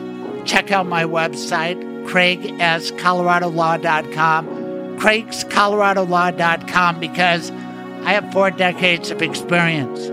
Sadly, I've helped a lot of people who have been hurt terribly through no fault of their own. 303-734-7156. Please call Craig Silverman, a voice for victims, 303-734-7156. Hey, thank you, Troubadour. Before we go, I need to tell you that there's more than one way to interview Ron Weinberg. George Brockler had him on, and he tried to make it political as if the Dems are all enemies, and you have to hear it to believe it. I want to play for you the sound right now. Here's Brockler finding out that Elizabeth Epps got to talk for a pretty long time, 40 minutes, and he uses some words that I don't know. I wouldn't use words like this, but he's on talk radio, and he's got a morning show, and he wants to be Douglas County DA, and he talks about Dems as being gutless and spineless, and Elizabeth Epps rather than speaking. I don't like her, but he used the word vomit. Well, listen to George Brockler as he interviews Ron Weinberg about, 8 or 9 days ago. So they let her speak for 40 minutes on the floor. Hold on. Representative Ron Weinberg, we're talking with Representative Ron Weinberg from the Loveland area. Hold on. They let her, who gets 40 minutes on the floor to vomit up about stuff that ultimately they say doesn't match the title? They were in a panic because guess what was going to happen? There was going to be a vote on the amendment. And the vote was not going to be on whether the bill was good or not. The vote was going to be whether you were pro-Israel or pro-Hamas, pro-terrorism, absolute disgusting, and they didn't let it to vote. So they panicked, and 2 minutes before the time ran out, for the Rule 14 time, they wouldn't let it vote. They figured they'd get away with it. If they say it's not within the title, then they can just drop it and nobody has to vote. And then everybody got dismissed last night at 12:05 or something. So this is recorded, right? Like what takes place on the floor is recorded. Absolutely. Okay, I want to go back and listen to this. How in the world do these gutless, spineless Democrats, by the way, Ron, you know this, it seems like the Democrats for decades now have cornered the market on appealing to Jewish voters for one reason or another. How is it that they cannot stand up to the voice of anti-Semitism within their own ranks?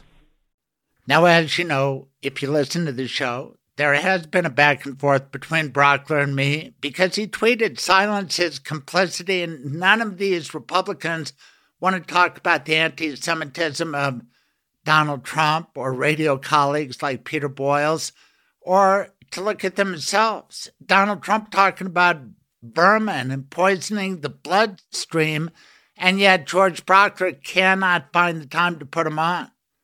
He cannot find the time to put on anything from Chuck Schumer, which I have at the end of my show. He keeps talking about Jews won't say anything. He's the guy who won't say anything.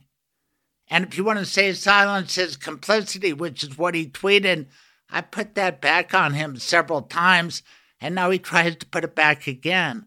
Listen to what he says as he tries to make political points with Ron Weinberg on the air. I'm just sorry that you have to go through this. What I don't understand, and I can't, listen, you know this as well as I do.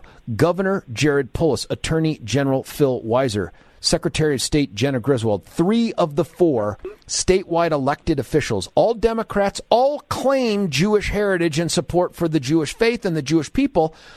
Not a word or a peep from them about any of this.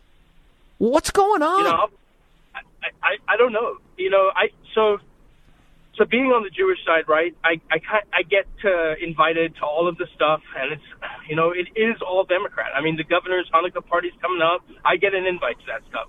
And when they did the rally for Israel on the steps, I mean, we had 1,000+ people rallying for Israel.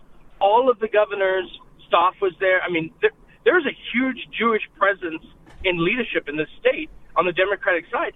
And you're absolutely right. I don't know where they are. What happened to the idea that? What happened to the idea, and we hear it all the time from the left?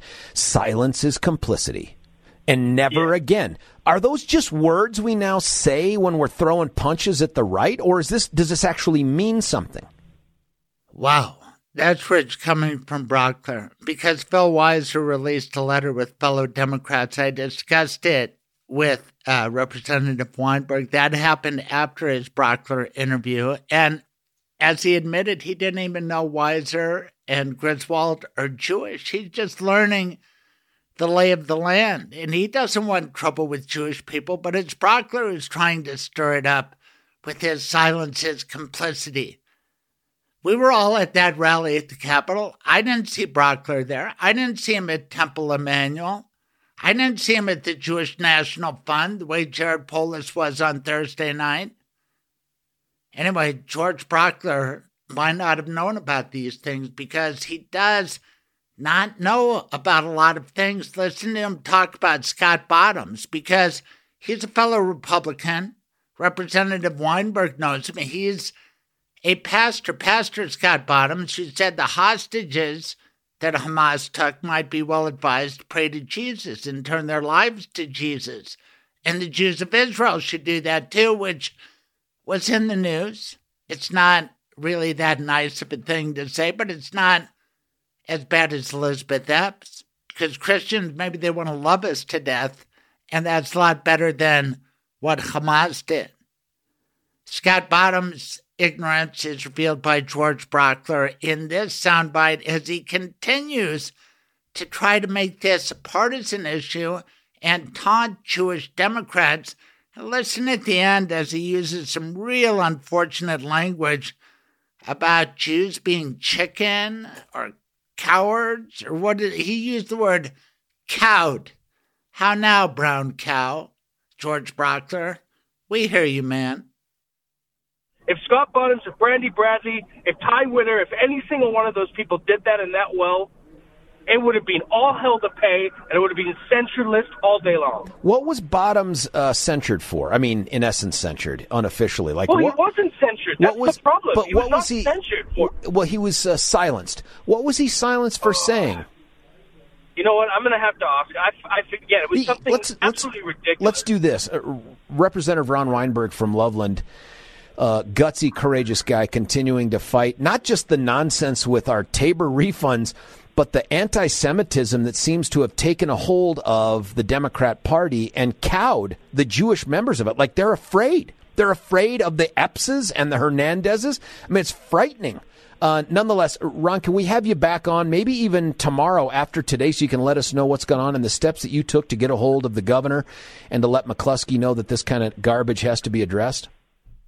This kind of garbage has to be addressed. Julie McCluskey, who was a hero in this, a friend of Representative Weinberg, if you listen, and that shitty talk about Jewish members being cowed.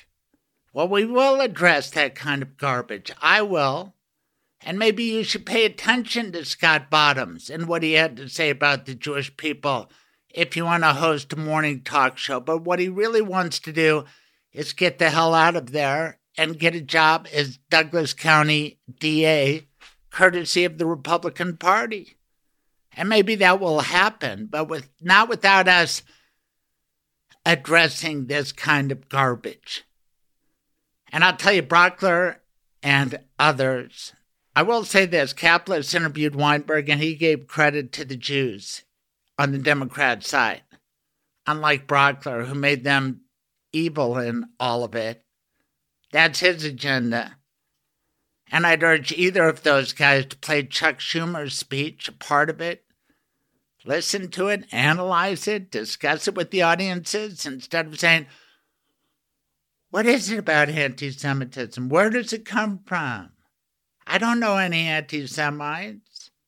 Who would really be an anti-Semite? Is Elon Musk an anti-Semite? How do you know what it is? Well, Chuck Schumer explains it. And I'm going to shut up and put on the record on my podcast the entirety of his speech because it's that good. And it starts out pretty good, but it gets going. And it gives you a historical context. And it explains a certain existential dread that's passed down through our DNA because we see Jew haters on the far left, on the far right, people trying to gain a political advantage. And it's outrageous. And we're going to talk about it on this show with anybody and everybody. Gosh, what a great guest Ron Weinberg was. I enjoyed meeting his wife, Carolyn, too. And I also got to have another great interaction with our troubadour, Dave Gunders. His song, Rather Be Right, fantastic. Chuck Schumer, you made me proud. I want you to listen next week, next Saturday. We have one heck of a show. And we're going to be talking about what really is the barrier to peace.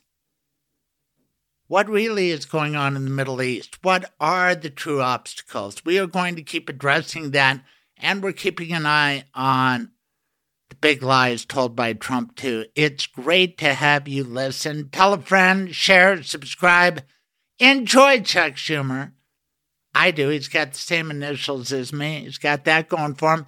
And he's about 8 years older than me. And I remember a lot of this stuff that he talks about. The boycott of Pepsi in favor of Coke because Coke was favorable to Israel. Wilson tennis balls were not good because they boycotted Israel.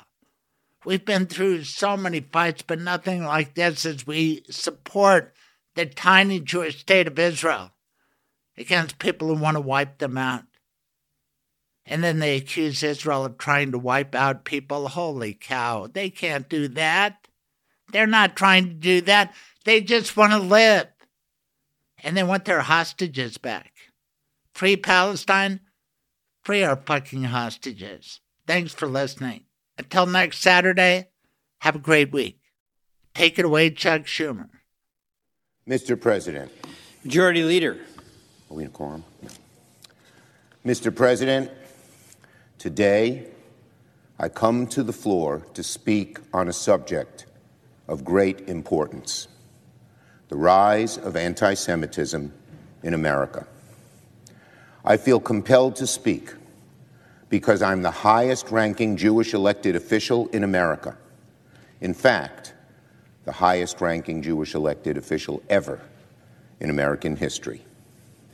And I have noticed a significant disparity between how Jewish people regard the rise of anti-Semitism and how many of my non-Jewish friends regard it. To us, the Jewish people, the rise of anti-Semitism is a crisis, a 5-alarm fire that must be extinguished. For so many other people of goodwill, it is merely a problem, a matter of concern. So today, I want to use my platform to explain why so many Jewish people see this problem as a crisis.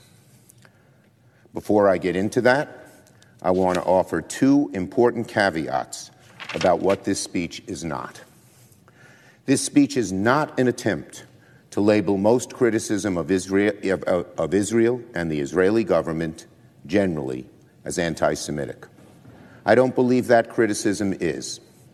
And this speech is also not an attempt to pit hate towards one group against that of another.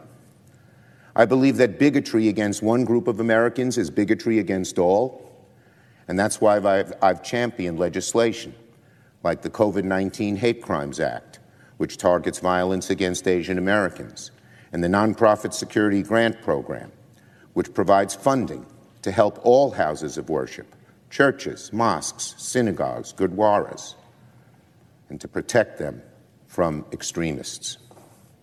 When President Trump called for a Muslim ban during the first weeks of his presidency, I held an emergency press conference to protest the ban alongside a Muslim mom and 4 of her daughters, all dressed in chadors, who said they feared they might never see their father again. It was a deeply distressing moment, and I'm an emotional sort. I began to cry. President Trump saw me crying on TV and gave me a nickname, Cryin' Chuck Schumer. I was and am proud of that moniker. The growing and vibrant Arab American community is a vital part of our nation and of my city.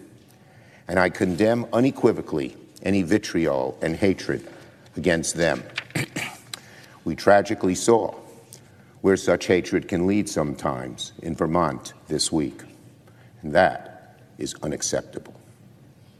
But today, I want to focus my remarks on anti-Semitism because it hits so close to home for me and because I believe this moment demands it. I have just said what this speech is not. So what is this speech about? I want to describe the fears and anxieties of many Jewish Americans right now, particularly after October 7th, who feel there are aspects of the debate around Israel and Gaza that are crossing over into anti-Semitism, rank anti-Semitism, with Jewish people simply being targeted for being Jewish, having nothing to do with Israel. I want to explain through the lens of history why this is so dangerous. The normalization and exacerbation of this rise in hate is the danger many Jewish people fear most. And finally, I want to suggest how and why I hope that all Americans of goodwill can come together and do a better job of condemning such views and such behavior. But first, let us establish the facts. There's no question that anti-Semitism is a serious problem in America. In general, Jewish Americans represent 2% of the U.S. population. Yet, we are the targets of 55% of all religion-based hate crimes recorded by the FBI. This problem has been steadily worsening in recent years. But after Hamas attacked Israel on October 7th, hate crimes against Jewish Americans have skyrocketed. The Anti-Defamation League estimates that anti-Semitic incidents have increased nearly 300% since October 7th. The NYPD has recorded a 214% increase in New York City. And after October 7th, Jewish Americans are feeling singled out, targeted, and isolated. In many ways, we feel alone. The solidarity that Jewish Americans initially received from many of our fellow citizens was quickly drowned out by other voices, while the dead bodies of Jewish Israelis were still warm. while hundreds of Jewish Israelis were being carried as hostages back to Hamas tunnels under Gaza. Jewish Americans were alarmed to see some of our fellow citizens characterize a brutal terrorist attack as justified because of the actions of the Israeli government. A vicious, blood-curdling, premeditated massacre of innocent women, men, children, the elderly, justified.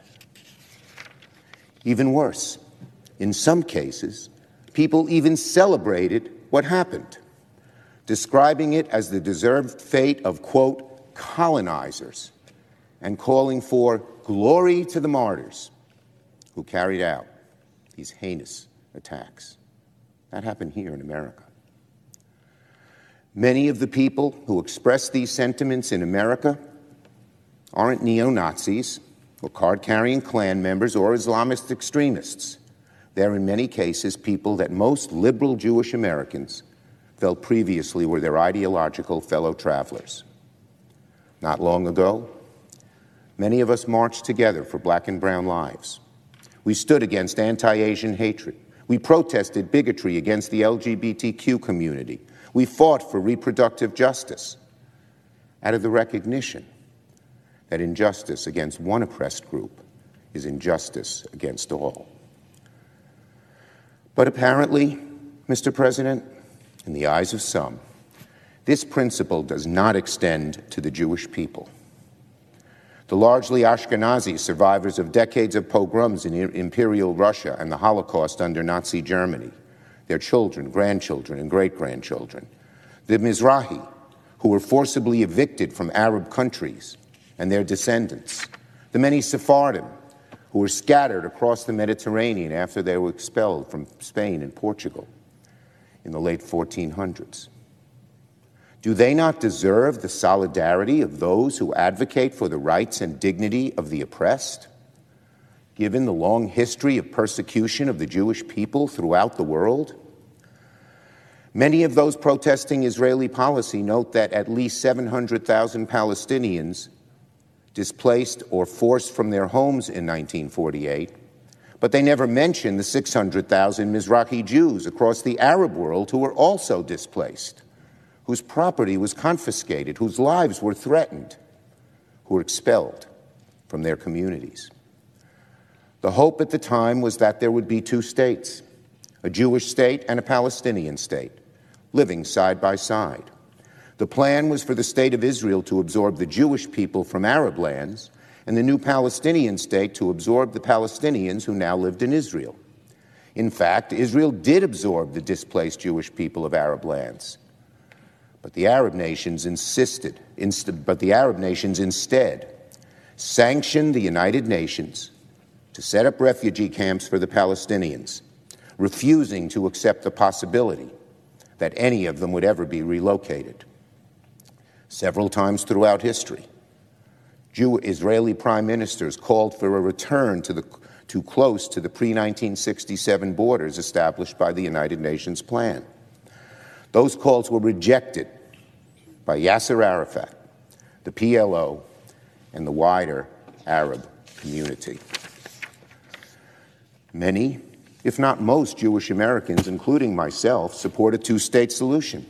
We disagree with Prime Minister Netanyahu and his administration's encouragement of militant settlers in the West Bank, which has become a considerable obstacle to a two-state nation. But the reason why I invoke history about the founding of the Israeli state is because forgetting or even deliberately ignoring this vital context is dangerous. Some of the most extreme rhetoric against Israel has emboldened anti-Semites who are attacking Jewish people simply because they are Jewish, independent of anything having to do with Israel. And those who are inclined to examine the world through the lens of oppressors versus the oppressed should take note that the many thousands of years of Jewish history are defined by oppression. From October 7th, 2023 in southern Israel, to 2018 at the Tree of Life Synagogue in Pittsburgh, to 1999 at the Los Angeles JCC, to 1986 at the Neve Shalom Synagogue in Istanbul, to 1974 at the Netev Meir Elementary School in Malot, to Yom Kippur, 1973 in the Golan Heights, to 1972 at the Munich Olympics and Lod Airport, to 1967 at the Straits of Tiran, to the 1940s and 30s in Germany and Central Europe, to the 1800s in the Pale of Settlement, to 1679 in Yemen, to 1492 in Spain, 1394 in France, to 1290 in England, to the Crusades in the Middle Ages, to 629 in Galilee, to the year 73 in Jerusalem, to 586 BC in Judea, to 722 BCE in Samaria, to the 13th century BCE in Egypt. The Jewish people have been humiliated, ostracized, expelled, enslaved, and massacred for millennia. To paraphrase lines recited every year, century after century at Passover Seder, this is the bread of affliction that our forefathers ate in the land of Egypt. In every generation, they rise up to destroy us. For Jewish people all across the world, the history of our trauma going back many generations is central to any discussion about our future. To many Americans, especially in our younger generation, too many Americans, especially in our younger generation, don't have a full understanding of this history. Because some Jewish people have done well in America, because Israel has increased its power and territory, there are people who feel that Jewish Americans are not vulnerable, that we have the strength and security to overcome prejudice and bigotry, that we have, to quote the language of some, become the, quote, oppressors. In fact, anti-Semitic conspiracy theories throughout the generations often theorize, often weaponize this very dynamic by pitting what successes the Jewish people have achieved against them and against their fellow countrymen. That's been throughout history. It's happening now. But for many Jewish Americans, any strength and security that we enjoy always feels tenuous. No matter how well we're doing, it can all be taken away in an instant. That's just how it is. We only have to look back a century, a few generations, to see how this can happen. Growing up, I remember my grandfather telling me that he rooted for Germany over Russia in World War I because Germans treated the Jewish people so much better than Russia did. In the early 1900s, German Jews were one of the most secure and prosperous ethnic communities in Europe. But in the span of a decade, all of that changed. When the Nazis first marched in the streets and held rallies decrying the so-called international financiers, war profiteers, communists, many Germans of goodwill either stayed silent or marched alongside of them, not necessarily realizing what they were aiding and abetting. But when Adolf Hitler took the podium just a few years later at the Reichstag, it was clear by then that the terms international financiers, war profiteers, communists represented the Jewish people, who Hitler called parasites, feeding on the body and productive work of other nations. By bits and pieces, the Nazis softened the ground rhetorically for what Hitler eventually stated was his true goal, quote, the annihilation of the Jewish race in Europe. And so many of those Germans of goodwill who marched in the early years of Hitler's ascension stayed on the sidelines after his horrifying intent was made clear. The end result, as we all know, was the most targeted and systematic genocide in all of human history. 6 million Jewish people were exterminated in a few years, while so many others turned a blind eye. History shows that anti-Semitism is deeply embedded in Europe. I have always said it is the poison of European societies. Anti-Semitism is the poison of European societies, just as racism against Black Americans is the poison of our society. And while we're thankfully a far ways away from Nazi Germany today, This is why many people worry about the marches today, especially in Europe. What may begin as legitimate criticism of Israeli policy, or even a valid debate over other religious, economic, and political issues, can sometimes cross into something darker, attacking Jewish people for simply being Jewish. Obviously, many of those marching here in the U.S. do not have any evil intent. But when Jewish people hear chants like "From the river to the sea," a founding slogan of Hamas, a terrorist group that is not shy about their goal to eradicate the Jewish people in Israel and around the globe, we are alarmed. When we see signs in the crowd that read, "By any means necessary," after the most violent attack ever against Israeli civilians, we are appalled at the casual invocation of such savagery. When we see protesters at Macy's Thanksgiving Day parade compare the genocide of the Holocaust equivalently to the Israeli army's action to defeat Hamas in self-defense of their people, we are shocked. And when we see many people in news organizations remain neutral about the basic absurdity of these claims and actions, we are deeply disappointed. More than anything, we're worried, quite naturally, given the twists and turns of history, about where these actions and sentiments could eventually lead. Now, this is no intellectual exercise for us. For many Jewish people, it's like a matter of survival, informed once again by history. In this case, very personal history to me. Take the story of my own family. My grandfather came to Ellis Island at a very young age from Eastern Europe, without an education, without a penny to his name.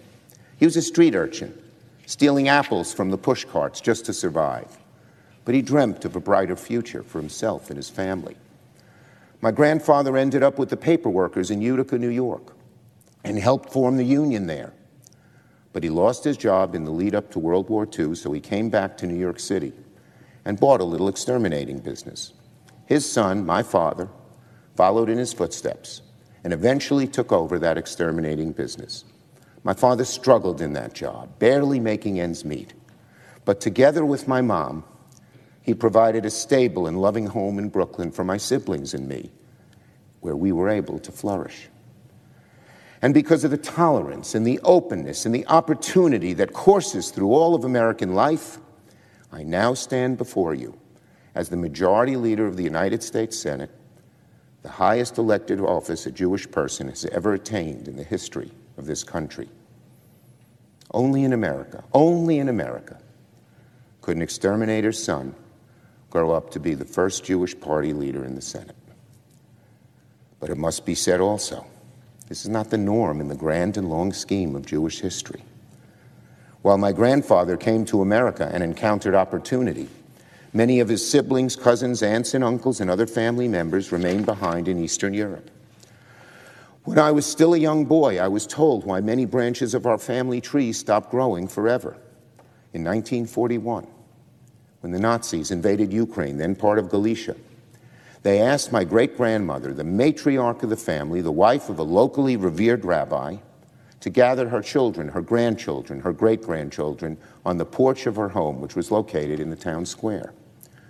As more than 30 people gathered on the porch, aged 85 to 3 months, the Nazis forced the remaining Jewish citizens of the town to gather in the town square and watch. When the Nazis told my great-grandmother, "You are coming with us," she refused.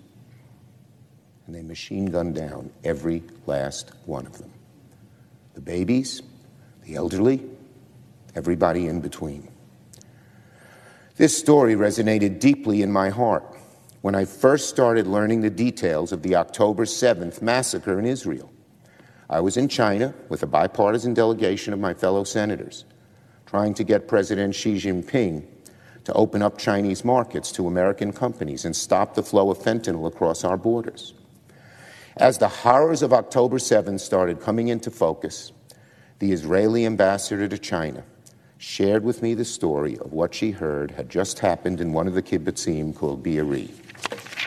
Hamas terrorists entered the kibbutz on October 7th and killed more than 120 Jewish residents, from the elderly to the babies. Sadly, it was not the first time I heard of such evil being committed against the Jewish people. Most, if not all, Jewish Americans know stories similar to that of my family. And most, if not all of us, learned this story at a young age. It will be imprinted in our hearts for as long as we live. All Jewish Americans carry in them the scar tissue of this generational trauma, and that directly informs how we are experiencing and processing the rhetoric of today. We see and hear things differently from others because we're deeply sensitive to the deprivation and horrors that can follow the targeting of Jewish people if it is not repudiated. Which brings me back to today. While many protesters, no doubt, view their actions as a compassionate expression of solidarity with the Palestinian people, for many Jewish Americans, we feel in too many instances, some of the most extreme rhetoric gives license to darker ideas that have always lurked below the surface of every question involving the Jewish people.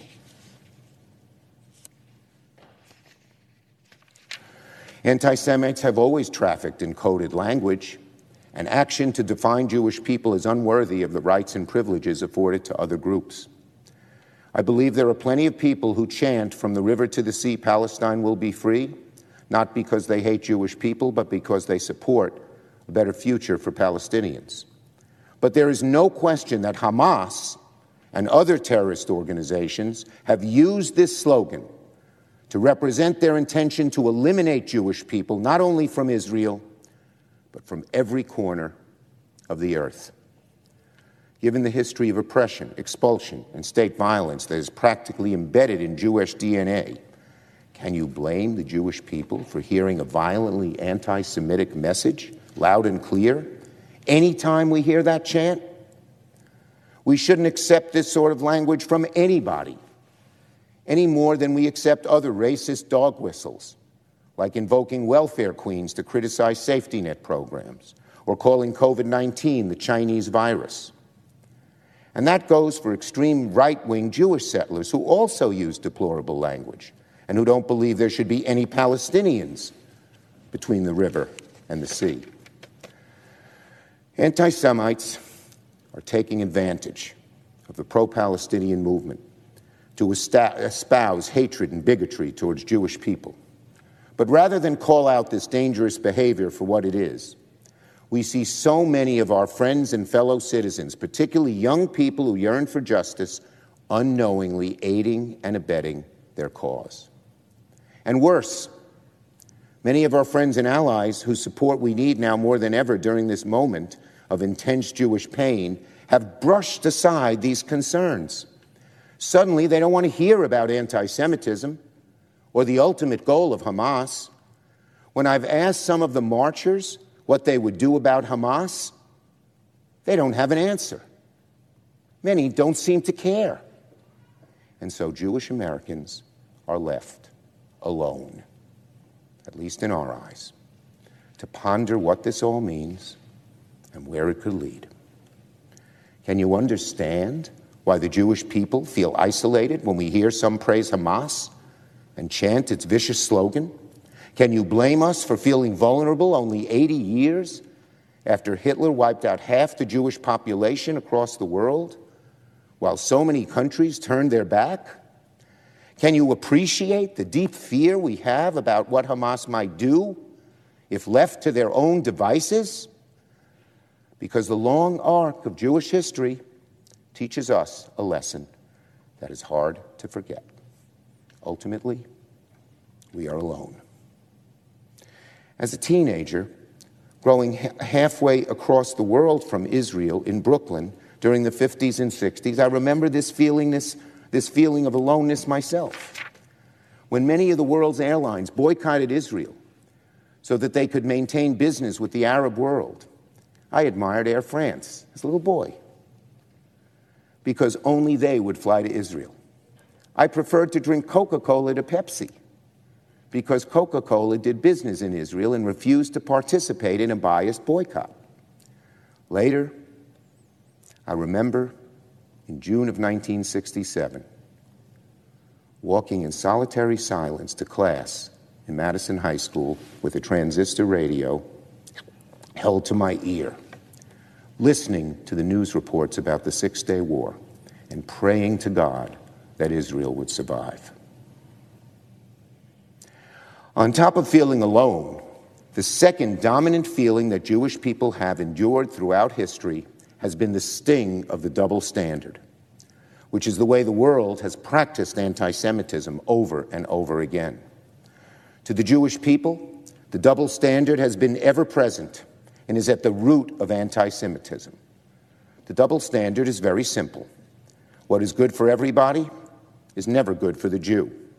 And when it comes time to assign blame for some problem, the Jew is always the first target.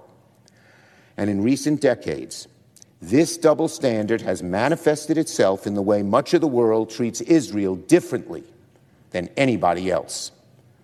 The double standard was made clear to me when I was in college. I remember the day when the great and articulate Israeli ambassador to the United Nations, Abba Eban, was invited to come lecture on campus while the Students for Democratic Society and the Progressive Labor Party were waging a campaign against Israel's right to exist. 2,000 people gathered in a large auditorium to see Ambassador Eban, and the members of the SDS-PLP sat in the gallery and hung a banner saying, "Fight the Zionist imperialists." When the members of the SDS and the PLP tried to shout him down, Eban pointed his finger to the protesters in the gallery. And with his Etonian inflection, he calmly but strongly delivered a statement I will never forget and that I will paraphrase to now. He said, "I am talking to you up there in the gallery. Every time a people gets their statehood, you applaud it. The Nigerians, the Pakistanis, the Zambians, you applaud their getting statehood. There is only one people, when they gain statehood, you don't applaud, you condemn it. And that is the Jewish people. We Jews are used to that," he said. "We have lived with a double standard throughout the centuries. There were always things the Jews couldn't do. Everyone could be a farmer, but not the Jew. Everyone could be a carpenter, but not the Jew," he said. "Everyone could move to Moscow, but not the Jew. And everyone can have their own state, but not the Jew. There is a word for it," he said to them. "That is anti-Semitism, and I accuse you in the gallery of it." And the protesters slinked off.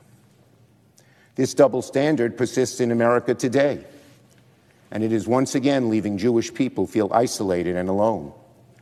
In the immediate aftermath of October 7th, an attack on defenseless civilians, the elderly, women, babies, a good number of people skipped over expressing sympathy for its victims in their haste to blame the attack on the past actions of the Israeli government. Can anyone imagine a horrific terrorist attack in another country receiving such a reception? And when Hamas terrorists actively hide behind innocent Palestinians, knowing that many of those civilians will die in the Israeli response, why does the criticism for any civilian death seem to fall exclusively on Israel and not at all on Hamas? My heart breaks for the thousands of Palestinian civilians who have been killed or suffering in this conflict, so many children. And I have urged the Israeli government to minimize civilian casualties on many occasions. But by committing such heinous atrocities on October 7th, before sneaking back into their tunnels underneath hospitals and in refugee camps in Gaza, Hamas has knowingly invited an immense civilian toll during the war, exploiting the double standard that so much of the world applies to Israel. Of course, let me repeat, that does not relieve Israel of the responsibility to protect innocent Palestinian lives. And I've been among the first to tell Israeli leaders they must act according to international law. I'm also fighting for critical humanitarian aid for Palestinians that this Senate, under my leadership, is working to deliver. So, I rise in this chamber today. I am speaking up to issue a warning informed by lessons of history too often forgotten.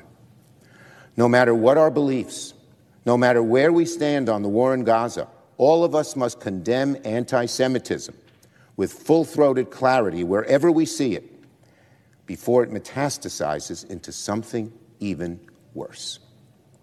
Because right now, that's what Jewish Americans fear most. The spike in anti-Semitism we're experiencing right now in America began after the worst instance of violence committed against Jewish people since the Holocaust.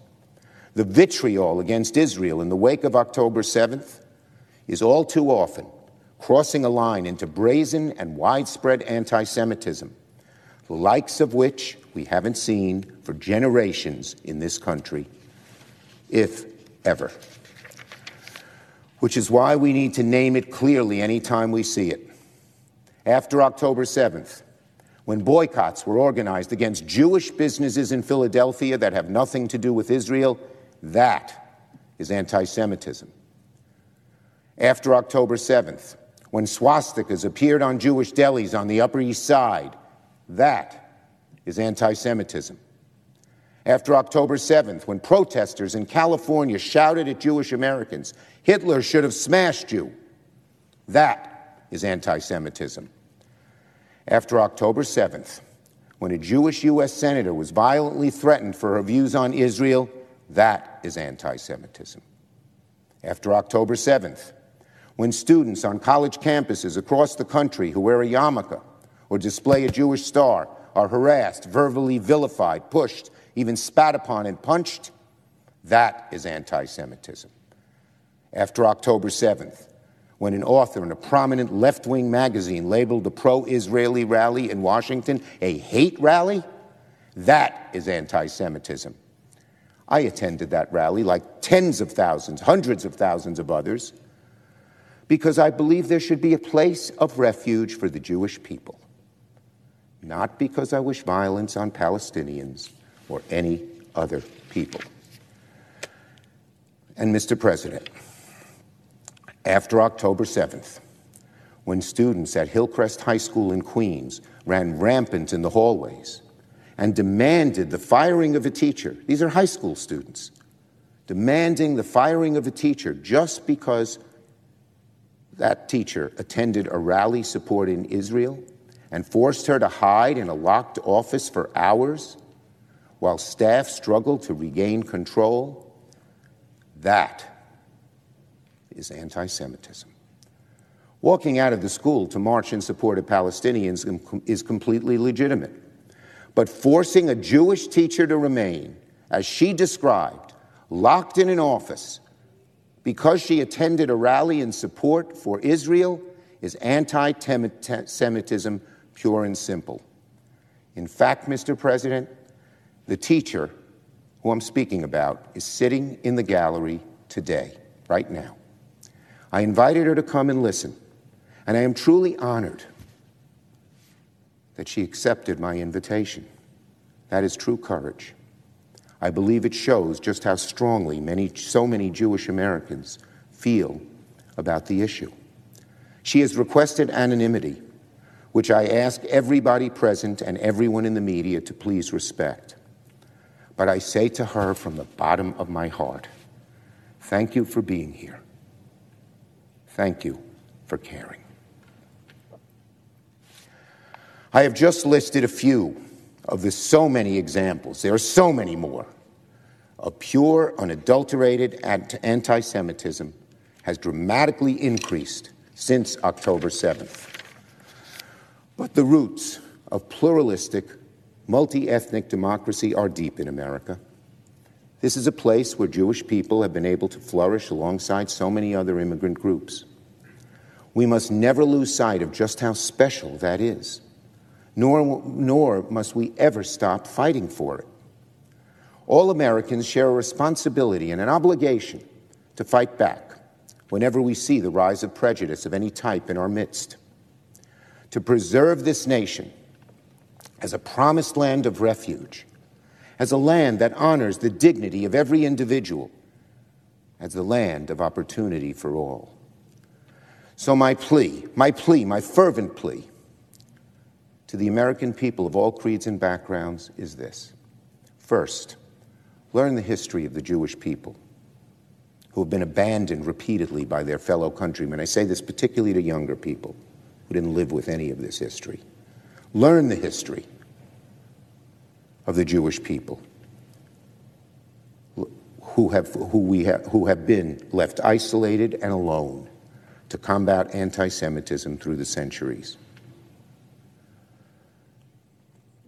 Second, reject the illogical and anti-Semitic double standard that is once again being applied to the plight of Jewish victims and hostages, to some of the actions of the Israeli government, and even to the very existence of a Jewish state. That is a double standard.